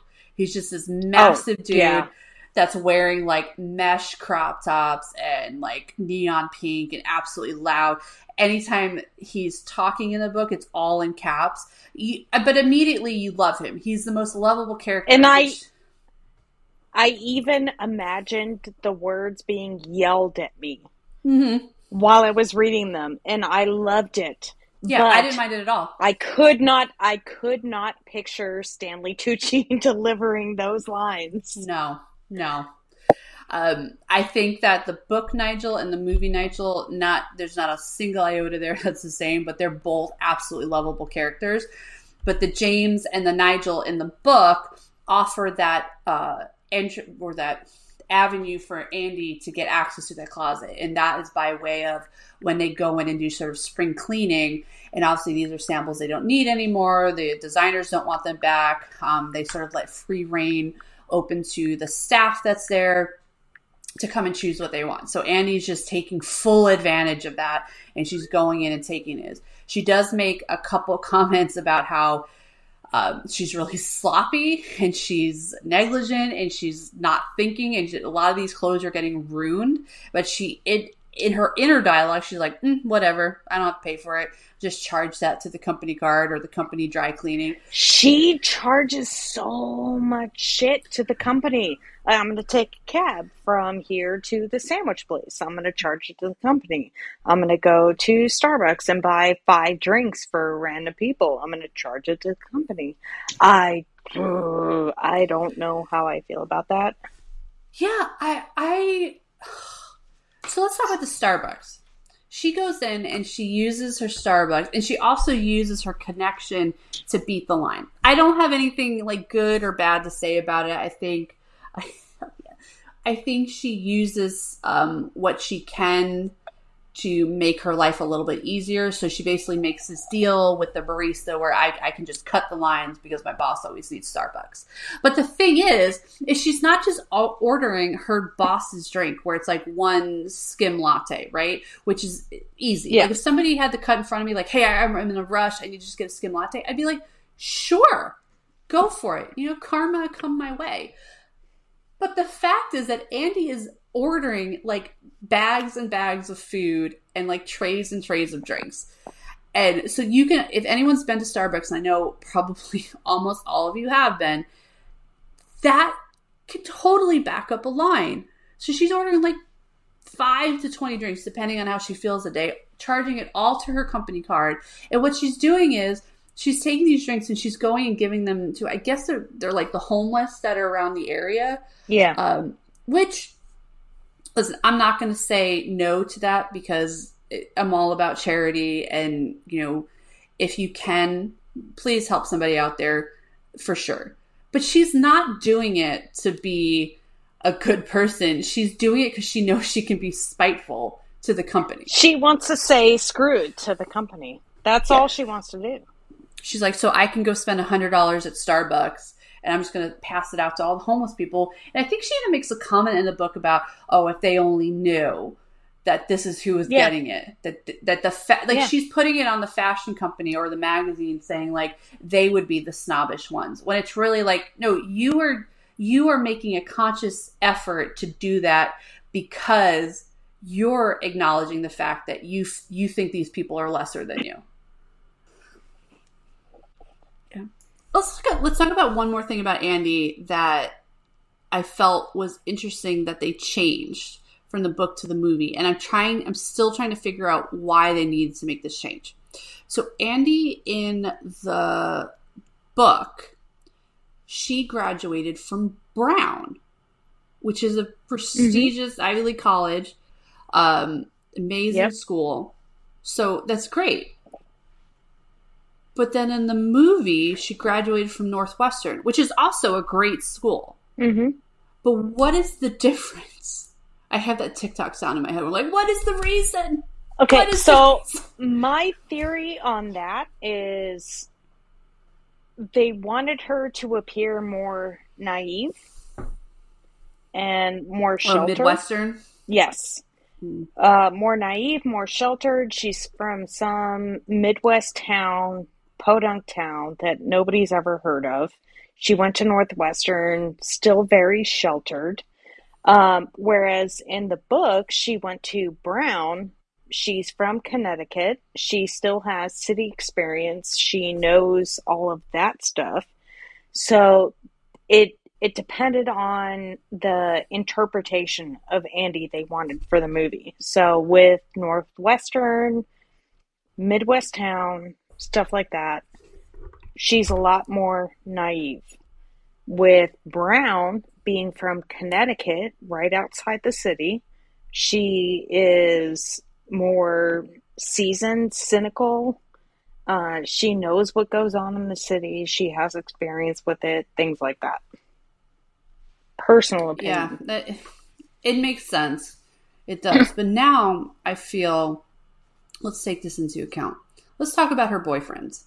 And I Ugh, say boyfriends plural because apparently ugh, Andy is dating two different guys. yeah, In ugh. the book, it is sweet, adorable teacher Alex, who lives on his own and fully supports everything that Andy does. Now, if Andy in the book is going to Brown, lives in Connecticut, it makes sense how she's been dating Alex for so long. No plot hole. Yep. But let's talk about Andy and Nate. Nate, who is like a line cook in the middle of Manhattan, um, grungy, kind of dirty. I think any description we're going to give, both Jackie and myself, are not going to be complimentary to this Don't individual. even get me started on Nate. I don't like Nate the character. Jackie doesn't even like Nate the actor. So for us, it's like, whatever. Ugh. If you're Nate lovers out there, fine. But now she went to Northwestern, which is in Illinois, and she left Illinois to come to Manhattan to get this job. So how long has she been in Manhattan living, or even in the New York metro area living? And how does she know Nate and know him well enough to be living with him if she's a sweet, innocent character? And That to me is a major plot how do hole. they have that apartment? Yeah, Yeah, it makes I no mean, sense because that's not. I'm you from are New York. from New York. You Yeah, I'm know. from New York. I'm telling you right now, it may look like that's a shitty apartment. That is not a shitty apartment in New York That's at all. paradise. That is That is that is a paradise. good apartment. I mean, that's not even a studio. That's not No, even a studio. they She have doesn't have a walls job, and and he's a line doors. cook. They have walls and doors between living room and bedroom. Yeah, they have a bathroom that is in one room where the toilet is not on the opposite end of the floor plan from the shower, and it's closed off, and they have a full kitchen. So that right there is like a 3,000 a month apartment Yeah, minimum, and he's a line cook, and she doesn't even have a job yet. yeah. Like we're considering that she's living there with him. Anyway, I I don't know why they I did think that in in the that book. respect, the book was a hell of a lot more realistic because she's trying to find a room to sublet from people, and she ends up Yes. in an apartment with two Indian girls who are Yeah. accountants, and they never talk to each other. She just goes to her room, which is a Mm-hmm. lot smaller than normal furniture can hold. And The best she part is just, when she goes and orders the furniture and it doesn't even fit. She has to send it all back. That is accurate. That is an accurate description of what it's like to live there. Can we talk? You mentioned her Indian roommates. I just want, and I'm not saying this author is problematic by any means, but I think it's maybe telling of the time that it was published and written at the early 2000s. There's a lot of remarks in this book that I feel like would not pass the test in I terms think so. of, Lately, yes. I agree with yeah. you. Yeah. Because the way she talks about the two Indian girls, I think they're sisters or cousins that she sublets the room from. Though even the way she remarks on the homeless individuals, I believe there's some other tertiary tangential type characters that you don't really get names for, but the way she describes them is harsh. It definitely Yeah. does not align with the woke culture. So I remember reading it and No. going, wow, Yeah. okay, okay. But anyway, we're not going to Which, get into that here. That's not the point of this. yeah, because we're not of that generation, I guess. It's a good way to put it. No. No. Yeah. But at the same time, like I was not a fan of Nate at all. No, I hate At Nate. all. I think we're both on team hate Nate. Okay, so the thing that I wrote down, and this is one of the first prominent things I wrote down while I was reading the book after watching the movie, and it was when I noticed how Alex reacts to Andy and how she views her career. It was like Mm-hmm. Nate judges Andy for being ambitious, but he is more so. She is in an industry that does not fit, quote, slash, end quote, his idea of her. So he has an idea of her, what he fell in love with, and if she changes, it no longer fits with that, and he cannot Mm-hmm. accept that at all. And he doesn't want her to change at all. At all. So typical man. Yeah. And with Nate in the movie, he is allowed to be ambitious because he wants to go to that interview to be the sous chef and eventually get hired as the sous chef in some prominent Boston restaurant. And she is not allowed to. She is just expected to be some copy editor or get bylines occasionally for some newspaper somewhere. Yeah. But she is It not is a allowed clear to be line of ambitious. yeah. There's definitely an issue there where, and I don't like in the movie where you almost, no, I'm not saying this because I care about Nate because I kind of disliked him from the beginning. But it almost seems like the movie wants you to sit back and go, oh, well, is she neglecting her relationship? And it goes, they're not married. One, they don't have any kids. Two, not that those two should make a difference, but we're all adults here. We know that can change how you think about a situation. So the fact that like she has to work on his birthday is such a big fucking deal. Yeah. Excuse me. I don't remember a day unless my birthday fell on a Saturday, and then even so, I think I was on shift work or something. Like, I'm sorry, it's your birthday. I acknowledge it's your birthday, but I had to fucking work. I am so sorry. Yeah. What is this argument about? The fact that she had to like feel guilty the whole time she was working and then go back to the apartment and he's giving her the whole melodramatic cold shoulder. Oh, my birthday. It's like, I get it, but we're adults. We're adults. Like, stuff happens and you need to take care of it. And I'm definitely not in the camp of like your job should always come first. No.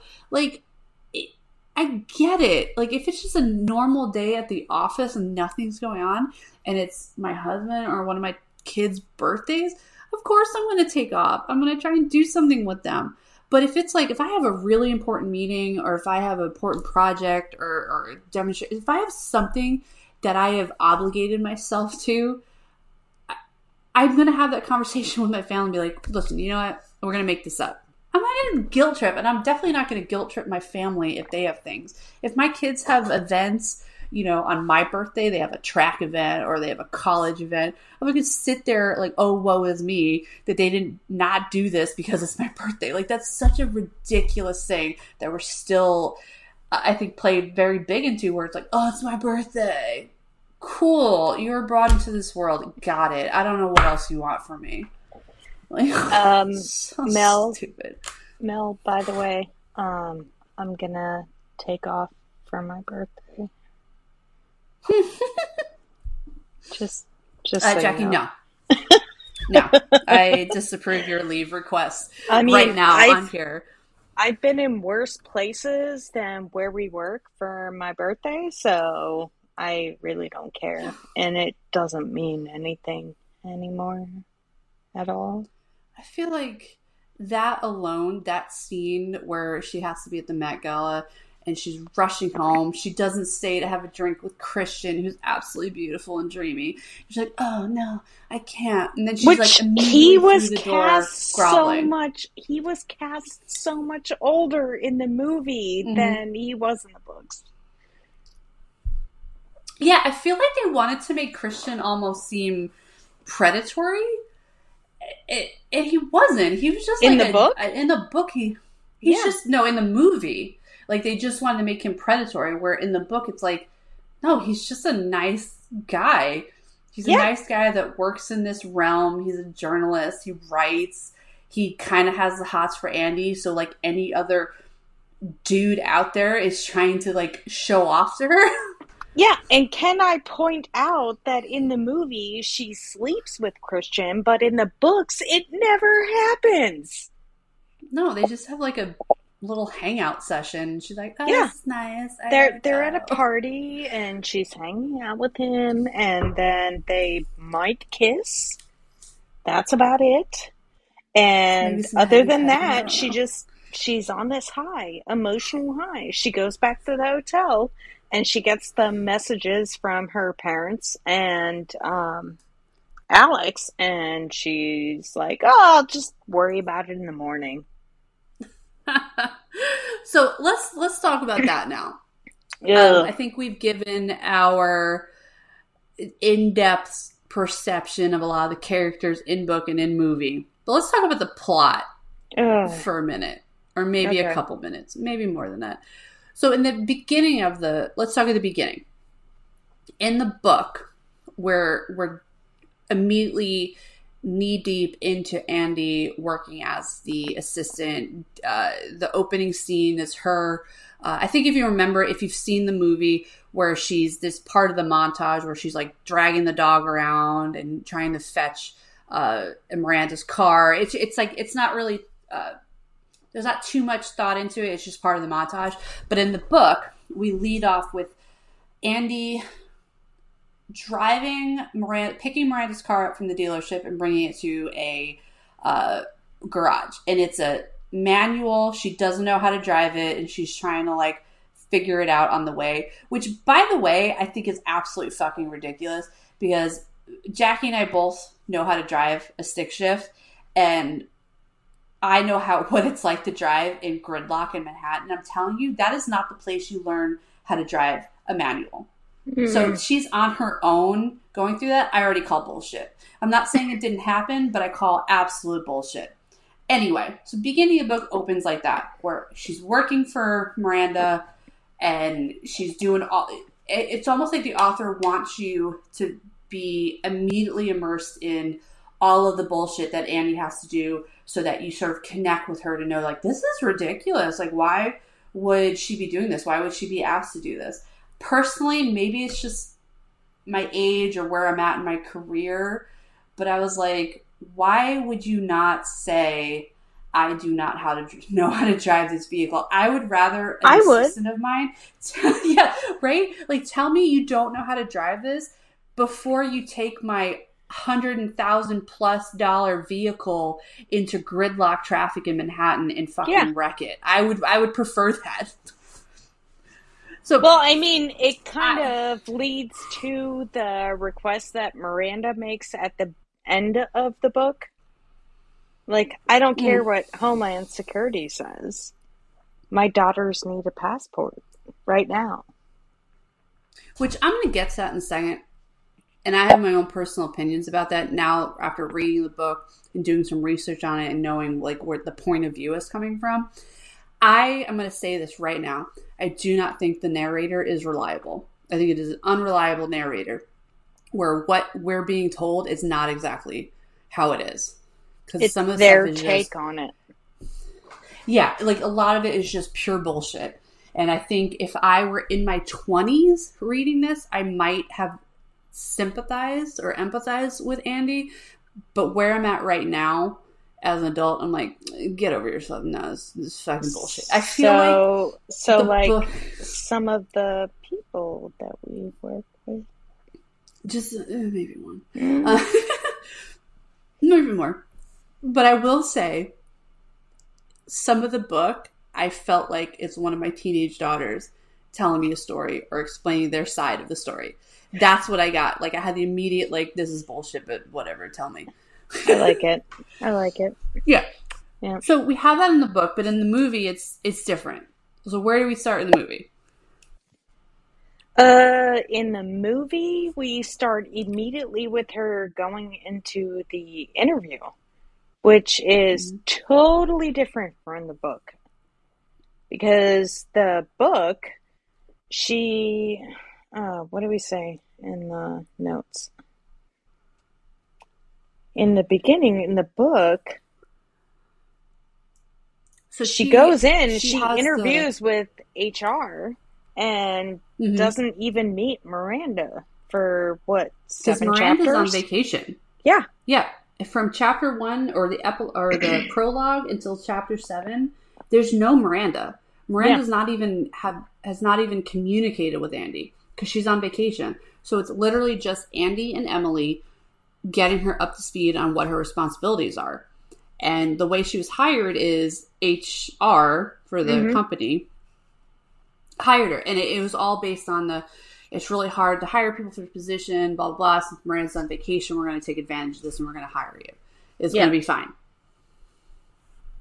But in the movie, she has this whole little monologue she does with Miranda at the desk, and then Miranda's like, "Oh, yeah, you're strong. You're different. I'm going to hire you." Like, no, that's not how Well, the and world then works. I'm sorry. even in the beginning of the movie, you have Miranda constantly throwing her purse and jacket on Andy's desk, and Uh it's huh. like that gauntlet, I guess, or uh, Montage. proving kind of, yeah, the montage of Miranda throwing her jacket and purse on Andy's desk. We're supposed to feel that this is, you know, difficult. Poor Andy. Yeah, the movie definitely goes about trying to paint Miranda as the bad guy. Um, eh, and I see it. Like, you definitely watch the movie, you're like, oh, man, she's kind of a bitch. But again, this might be just our stage in life where we're looking at Miranda and going, she's just busy. Like, she's a Mm-hmm. busy professional. And honestly, and I don't mean to be like, oh my God, men versus women, but it is Women History Month, so go get fucked. Yep. Um, if it were a man that were behaving that way, I don't really think we'd be having this conversation about how, you know, the movie's trying to portray Oh, Miranda as a villain. definitely not. We would not. So, We would not waste 1 second on that conversation. no.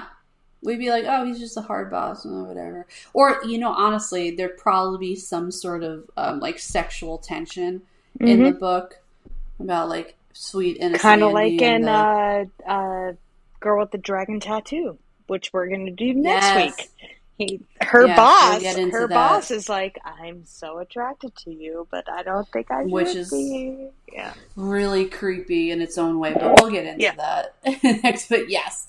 Yeah, so if it was a man, we'd be dealing with sexual tension and probably some gratuitous sex scenes, which I mean, I'm not against, but anyway.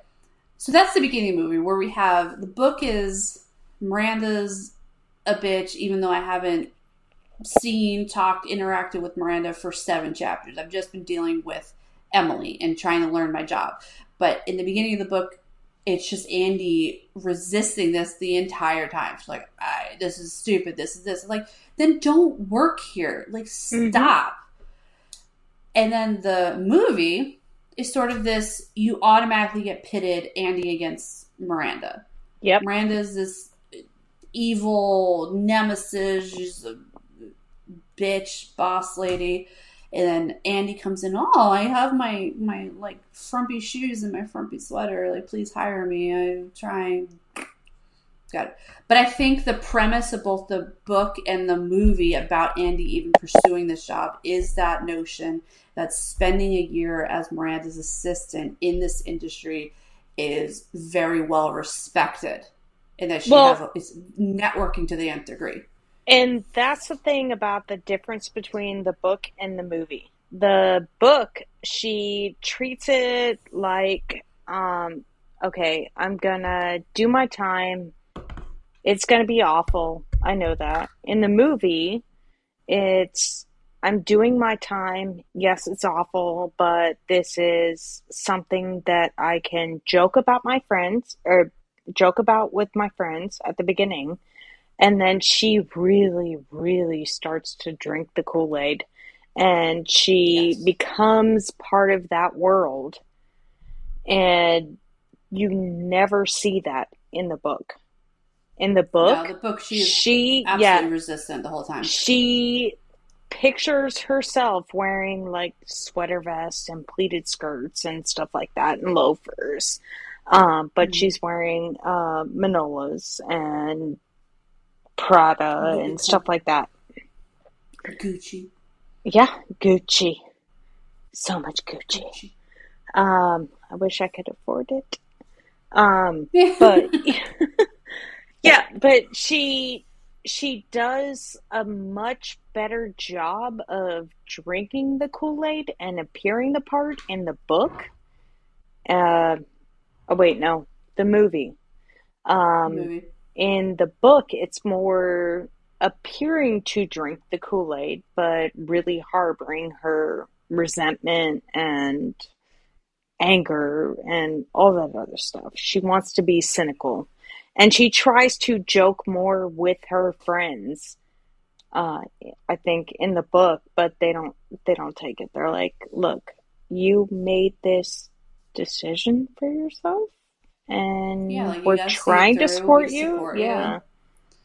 Yeah. Which brings us into sort of the main meat of this book and the movie, where we're seeing how Andy is developing as a character and her relationships with the people around her, both at work and at home.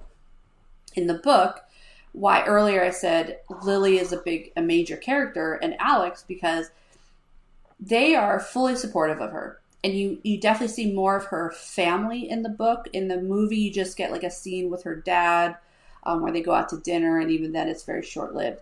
In the book, it's very because she lives in Connecticut. Remember, in the book, Connecticut, not Illinois or Ohio or wherever she comes from. So she drives home on most weekends to see her family. She starts working. She's saying she's too busy, she's too tired, but she's also like going to events and things like that. So her boyfriend, Alex, is a teacher. He's busy. They don't live together. Which, okay, I'm gonna, I don't know why I feel this way, but I also, okay, I understand it, but I'm like, why don't they live together? And it's not based off seeing the movie and going, oh, well, they live together in the movie. I'm just thinking, like, wouldn't that make sense living in the city to live with your friend or your boyfriend if they're right there? And they don't. Like, it never even comes up. And I understand the whole, like, they're not ready for that type of commitment. And I get it. Fine. But the relationship in itself is semi-serious. Like they've been together for several years, and he's very close with her family, very close with her best friend. So it's definitely a tight relationship. He's so Yeah, sweet, I would have expected more from Alex in the movie or in the book right?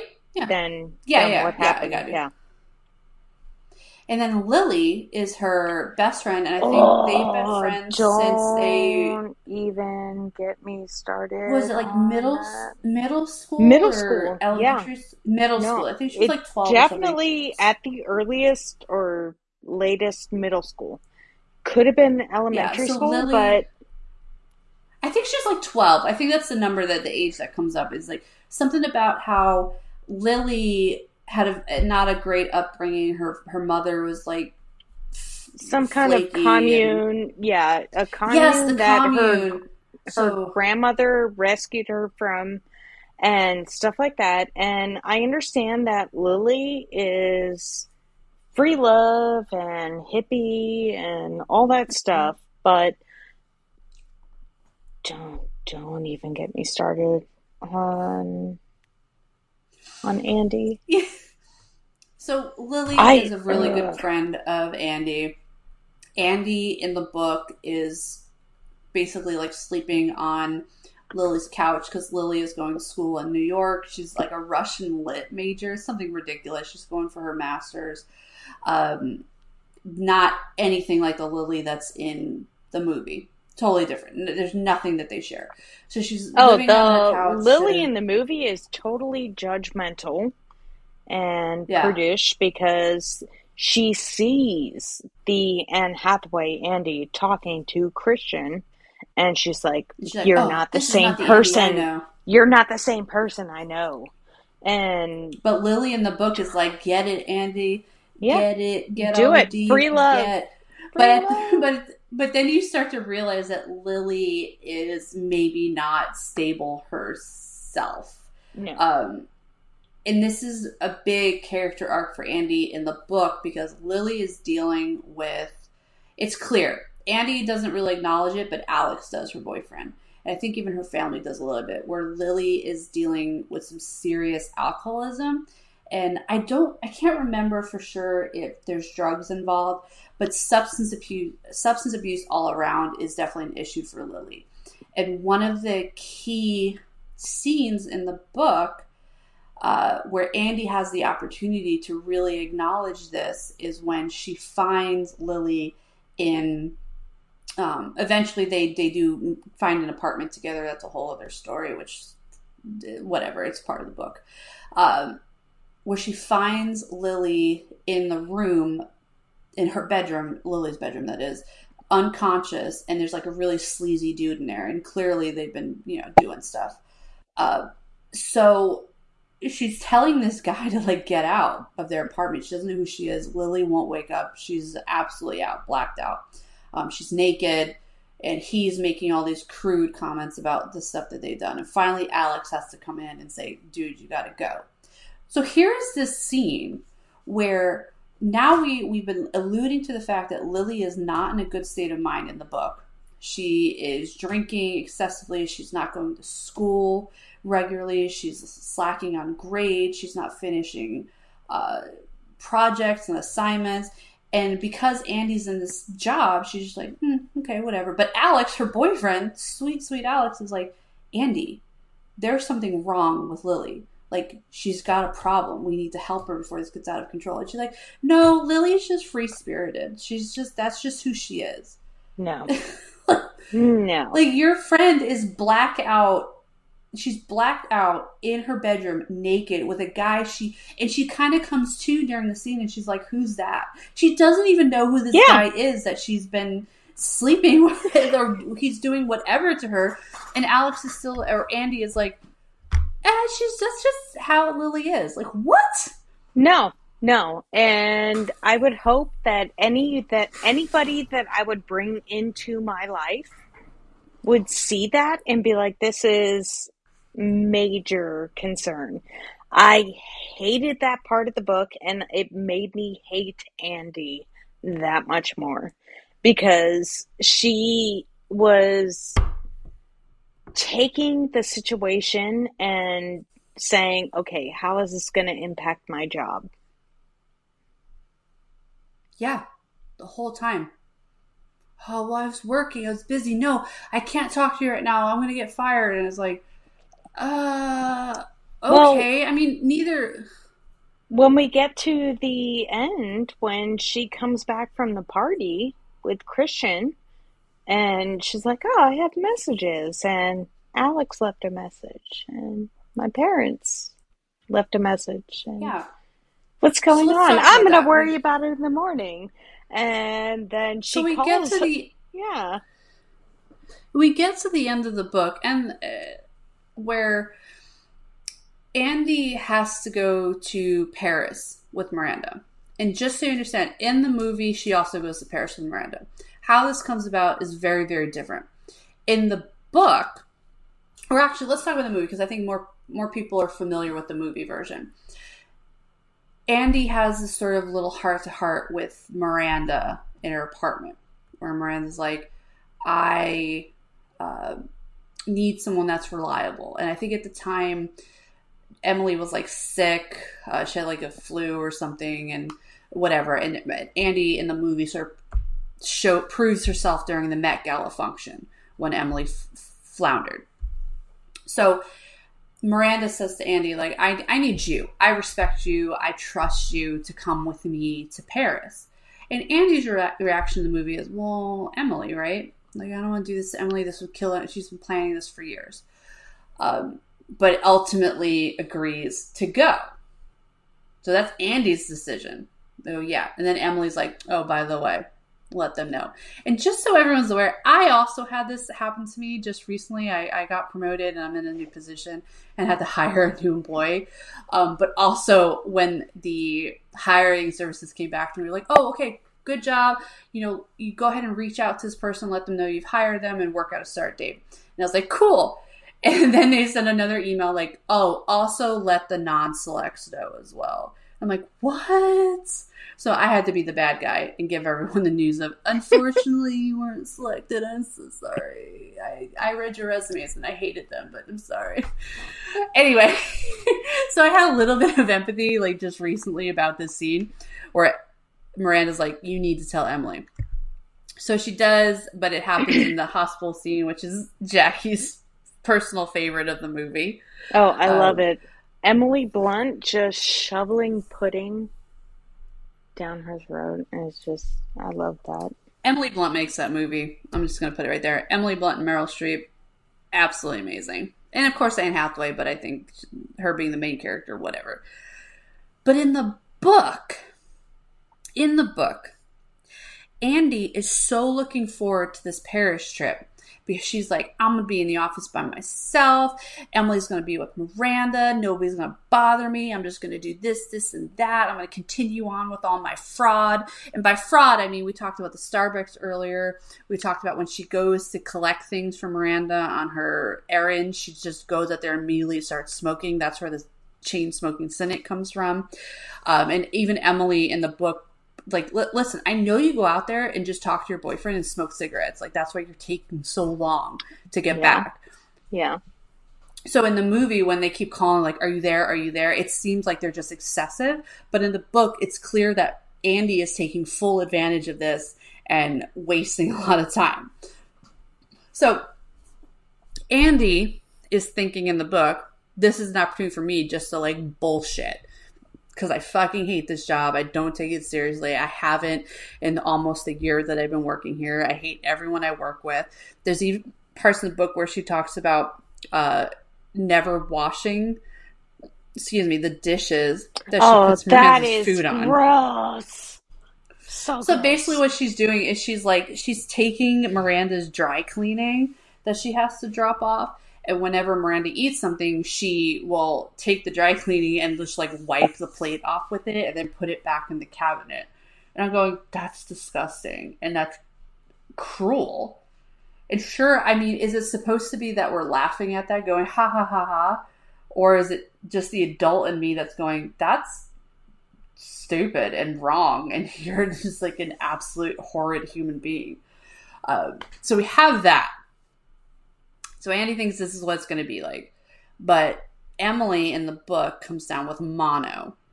So she can't go. And even Emily's not upset. She's like, literally, I have mono. The doctor says I'm super contagious. I have to stay home. So this isn't even that dramatic between her and Emily. It's Emily telling Andy, like, hey, I'm going to get you set up for this, but you're going to have to be the one to go to Paris. And Andy has an absolute meltdown. She cannot believe this and hates it. And is like screaming at Emily, doesn't want to do this. But ultimately concedes to it. She's like, oh, this is my job. I just got to do it. So while deciding to go to Paris, well, I guess she didn't really have a choice unless she quit. Her sister in the book just had a baby.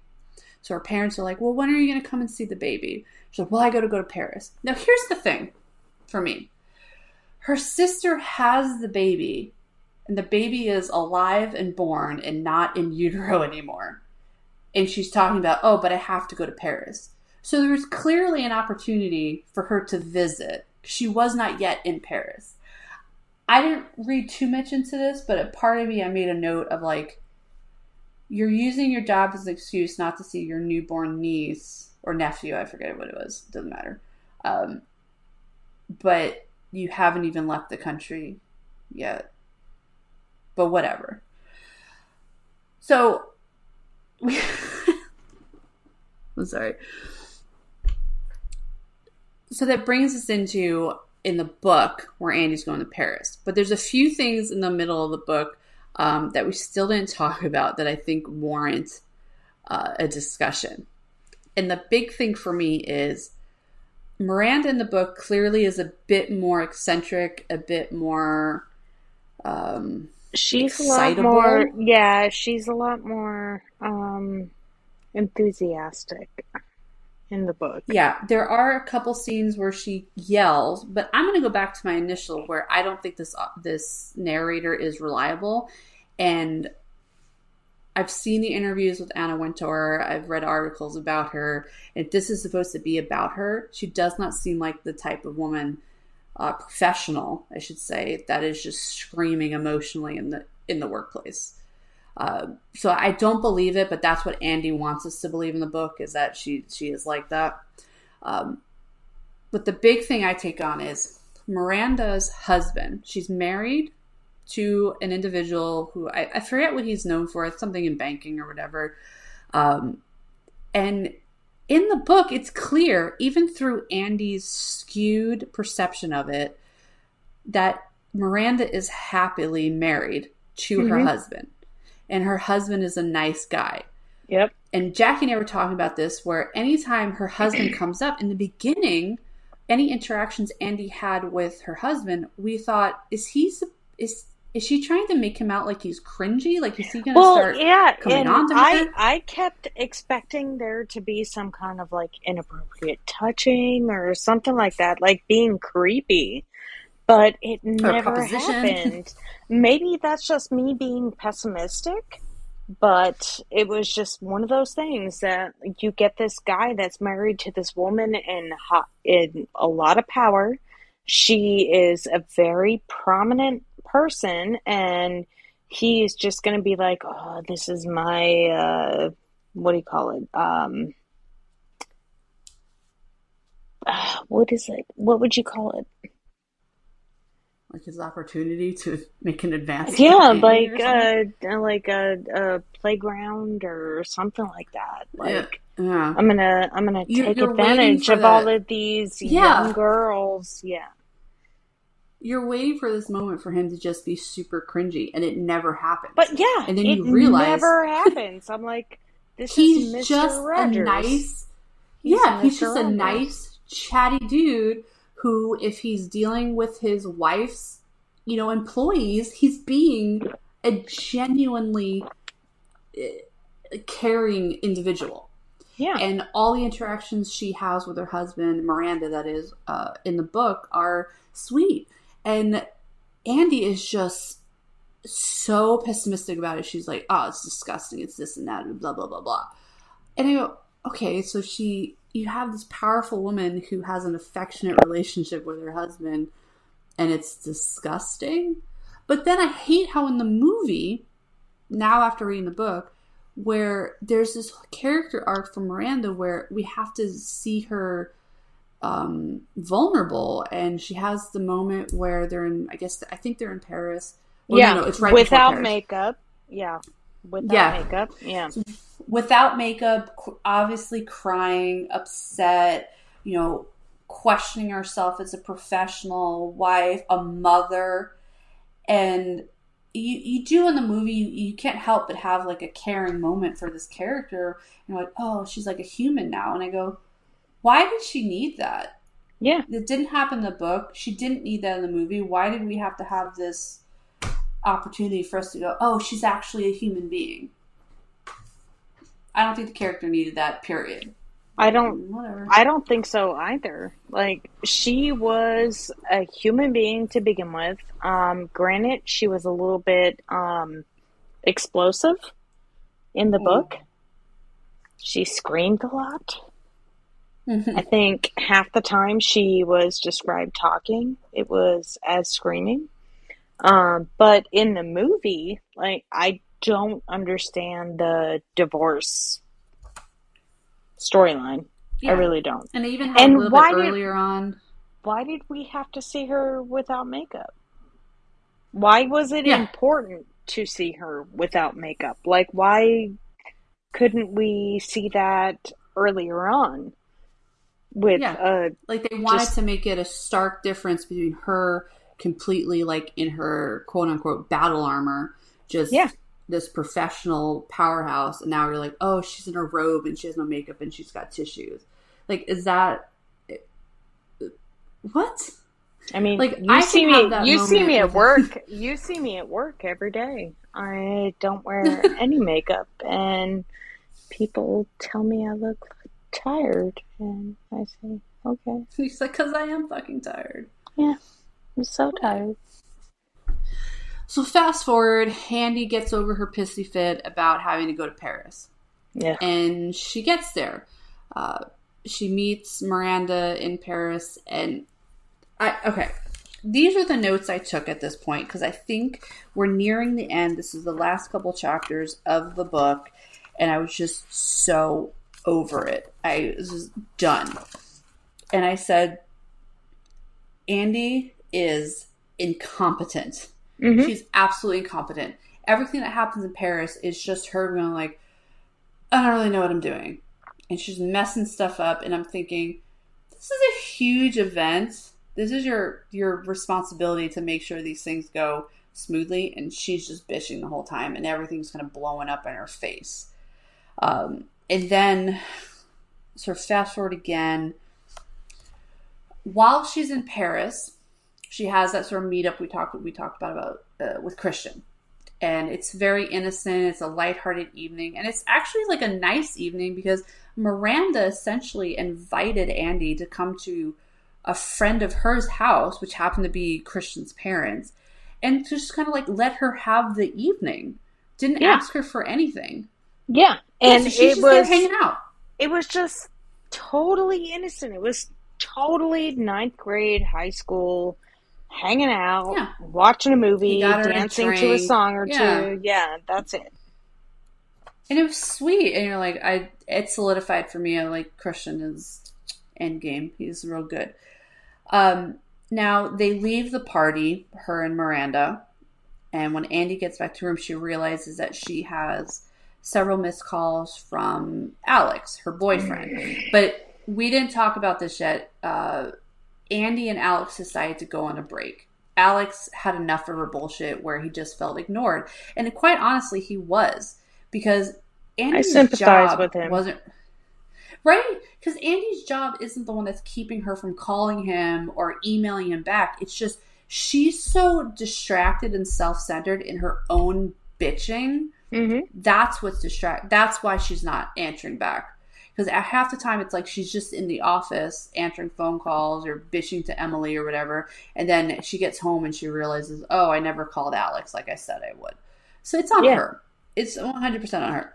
So anyway, so Alex is on a break. Her and Alex are on a break.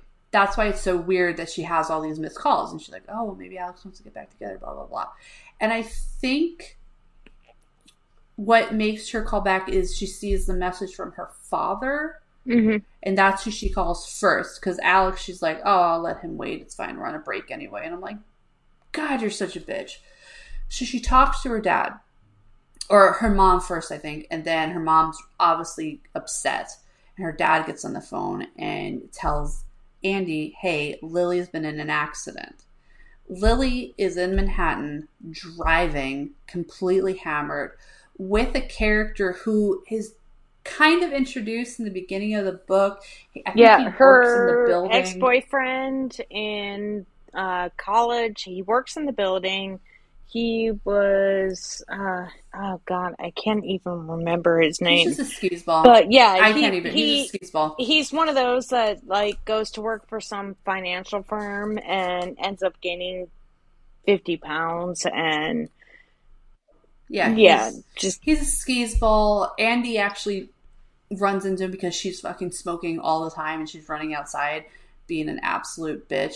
So that's how she runs into him. So you not that get that there's sort of anything interaction. wrong with the smoking. No, there's not. But Andy's just she's a messy character. But what we're trying to portray is that's how she runs into this character in the back, and then you don't hear anything about him for like the rest of the book until the end, where all of a sudden now Lily is in a car, absolutely hammered, and driving with him, and then drives head on into someone um, in the city. So clearly, she's not doing well. She's in the hospital. Her parents say she's in a coma. And her parents, and even Alex, when she finally talks to them, are like, well, when are you coming home? We'll come get you from the airport. Because that's like the normal thing, right? Jackie and I actually had this conversation the other day on our drive to work where we go, if somebody called me and said that you were in a coma, I don't care what I was doing or where I was, I would say, cool, I gotta go. Yeah. It's so I think it's a normal reaction from her parents and her, semi ex on a break boyfriend to be like, just let us know what flight you're taking because we'll pick you up. Because And they're there that's at the what hospital with made their me, friend. yeah, that's what made me so angry about Andy in the book. The fact that she was like, I don't know how this is going to impact work and stuff like that. Yeah, As and also that opposed she's to, like, oh, but yeah, she's in a coma. as opposed to, I don't care how this impacts work. If you, Mel, or Lisa were in a coma, I would be on when's the next flight?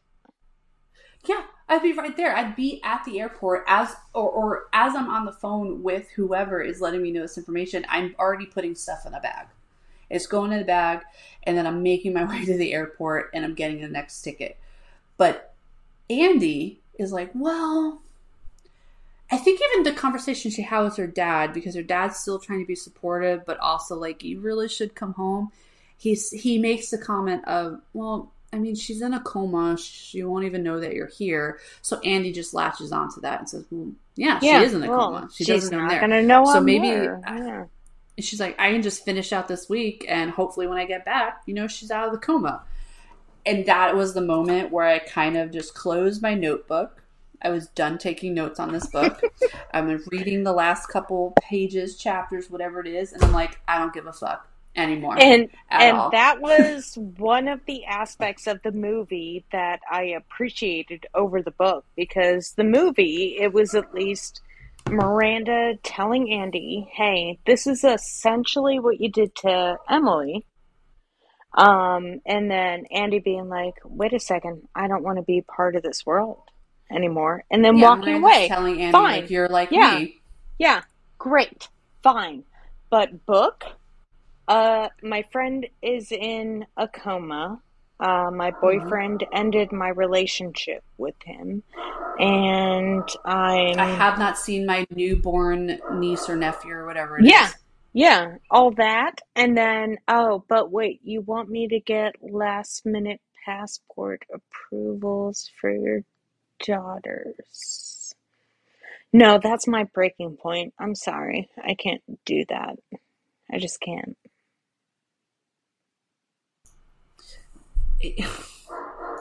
Like, One why second, the was that? dogs are going Why crazy. was that her breaking point? Yeah, it. in the movie, the breaking point is no, I'm not like you. Mm-hmm. I don't want to be inside, because what happens in the movie is Miranda, essentially to save her own hide, hurts Nigel, who Yeah. in the book, or I mean in the movie, Nigel's a much bigger character. He has the It's aspirations Stanley of Tucci. Stanley Stanley Tucci. Tucci. I think what he's gonna have, he's gonna be the new. He's gonna have a big position in some other magazine that's Yeah. or James Holt's line that's coming up. Like he is gonna move up in his career, and the Vogue slash Runway. It's not Vogue. Sorry, Runway. The owner or I don't know. I don't know how this works there. So if I'm using the wrong titles for things, don't fucking sue me. I'm sorry. But Miranda's boss is trying to find a way to sort of replace her, to sort of modernize and maybe cut costs, because Miranda's, she's like, I do it my way, and that's how it is. So for Miranda to save her own skin, she sort of sells Nigel out. Yeah. To move, what's her name? Jacqueline off to the other James Holt position. So basically Nigel's left in the dust with nothing. Just keep going, doing what you're doing. So Andy sees that in the movie, and when Miranda brings it to her attention that, yeah, you're kind of like me. And she's like, I would never do that. I would never do that to Nigel. And Miranda goes, well, you kind of did, because you took Paris away from Emily. Yeah. So, yes, in the movie, that's a very serious sort of character arc where you're like, yeah, you did. You looked out for yourself. You're drawing comparisons between Miranda and Andy. And I can understand that being a breaking point for Andy. But in the book, her friend lying in a coma is not a breaking point for Andy. Andy's breaking point is, you want me to get passports that are renewed for your daughters in the next few hours so they can get on a flight to come out here to Paris. She's like, that's fucking impossible, and you're batshit crazy. And by the way, you can go fuck yourself. And then walks off into the sunset. Mm-hmm. Cool, I get it. Like, I think any sort of early 20-year-old would read that and go, yeah, I get it, girl. But me and you, Jackie, as professionals sitting here going, really? For me, the movie Andy, in that respect, was a lot more relatable and sympathetic, because and respectable. because it was a lot more personal, the connection with why she wanted to leave that position. Whereas the book, it's like, your friend, like, you, Melissa, or Lisa are in a coma somewhere. I'm jumping on a plane immediately. And I'm going to get in so many people's business and do whatever I can to just infringe on people's personal lives just to make sure that you're taken care of. But Andy in the book is like, how is this going to affect my job? Yeah, like, she's in a coma. She's not going to know. And then also, she's like a little resentful. Like, why is she doing this? She doesn't even drive. Why is she drinking and in this car? And it's like, bitch, because she's had a fucking problem the whole time. The whole time. Yeah, it's like, she's had a problem. Your best friend has had a problem the whole goddamn book, and you're like, I got work. I have to go and bitch about my boss. I don't have time for this. Yeah. Like, you know what? My boss wants me to pick up her dry cleaning, and it's like all the way across town, and I don't like it. Okay, so here we are at the absolute end from book and movie. Now, in book, it ends with Andy clearly gets fired. She does have a little bit of a moment with Emily on the phone with returning some of the clothes. Like, she has a sort of closure with Emily that's similar to the movie. But she goes back and lives with her parents in Connecticut, and so does Lily. Yeah. And that's it. Like, they're just sharing a room. yeah, it seems like it's a happy ending because she's kind of talking. I think she's talking to Alex, and I don't know. Like I said, this point in the book before that, I really was just like, fuck it, I gotta finish this. I don't care anymore. But it feels like it should be like a happy ending where she's not working for the devil anymore and she's with her family and she's with her friend and we're kind of like good. But to me, I just go, you just wasted an absolute year Yeah, of your life. I And there's agree. nothing to show for it. In the But in the movie, movie, she meets up with Nate and mm-hmm, they reconcile. And this is what disgusting. bothered me. This is what bothered me most about the movie was Nate's reaction to Andy. And that's Nate got angry with Andy for being ambitious.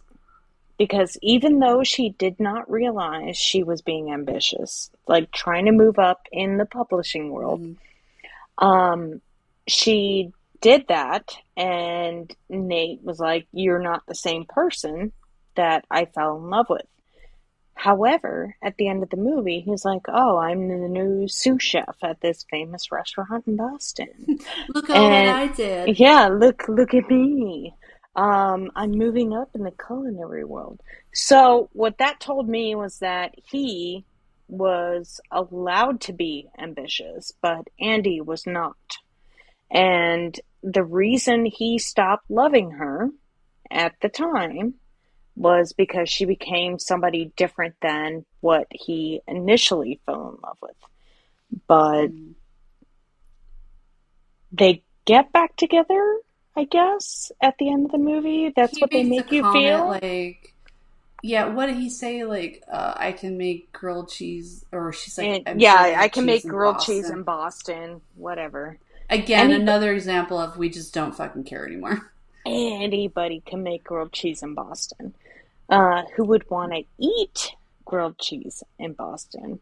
Is Listen, Jackie, your hate for cheese, you got to keep that to yourself. um, I'm Swiss, so I'm allowed to hate cheese, I I don't think guess. that's actually accurate.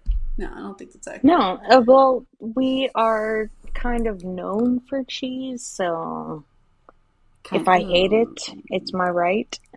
Um, I know how much you love the word Um, um, so and we were at the end of the book, and yeah, here's the two major differences. Andy closes out with a very lackluster exit in the book. yeah, She's living with her parents. Got it. Like, yet that whole year. Why did I read this book? That was the end of the book for me. Was why exactly did I just read this book? What happened here? The movie is we close out or we round out this character arc where Miranda respects Andy and Andy's looking for a new job and she and puts gives that her she's a worked. referral. Yeah, so Miranda actually gives a referral to one of these magazines, and the person that Andy's hired or interviewing with says, "Hey, this is what Miranda sent us. Like, out of all the girls, you were the most disappointing, or blah blah. But I would be a fool or something like that for not hiring you." That did not happen in the book, and it's more realistic in the book because if you told your boss to go fuck themselves and then left them stranded overseas on a trip, on a work trip, yeah, I'm not writing you a referral either. So if you're gonna sit here and call, if we're let's just speak real for a minute. We're saying that Devil Wears Prada is a work in fiction, yet it's the author, her experiences working as assistant for Anna Wintour. If we're supposed to believe that Anna Wintour is a monster, and the end of that is she didn't write you a referral, I'm not with you, girl, at all. I'm 100% team Anna. I would Yeah, not write you a referral either. if the author had that mentality that Andy had, totally 100%. And all of this goes back to you build for yourself what you make for yourself. So if you're going Mm-hmm. to build this cynical, like everybody owes me everything kind of attitude, good luck. I'm with you. So here we are. The book and the movie clearly have very distinct differences, but obviously keeping with the theme of the book. I would say if I were to sit here now and write a Goodreads review on this and give it a star rating, I think I'm prepared to give The Devil Wears Prada, the book, a 2-star rating. And that is because I didn't not finish it. And I think even if we weren't reading this for the podcast, I don't think that I wouldn't finish it. I would still finish it. I only give 1 star to books that I DNF. So I'm going to give it 2 stars. And the reason for that is even though I didn't not finish it, I wanted to for the last couple chapters when the whole incident with Lily happened. And I was like, I just don't care about this book anymore. I don't care about this character anymore. This character can fucking go fuck off for all I care. And I would say if I were to agree with a review, I would agree with the review that is the 1 star that says, it was suck, a bullshit. I put 1 star because the movie was good. But I would say I give 2 stars because the movie was good. Okay. It's a hard act to follow. I would definitely say 2 out of 5 for the book, just because I found the character of Andy so 100% completely unrelatable. Mm-hmm. That is just because my own personal experience, what I've gone through in my life and the people that I've dealt with. Andy made the book, I'm just going to say, very difficult to get through.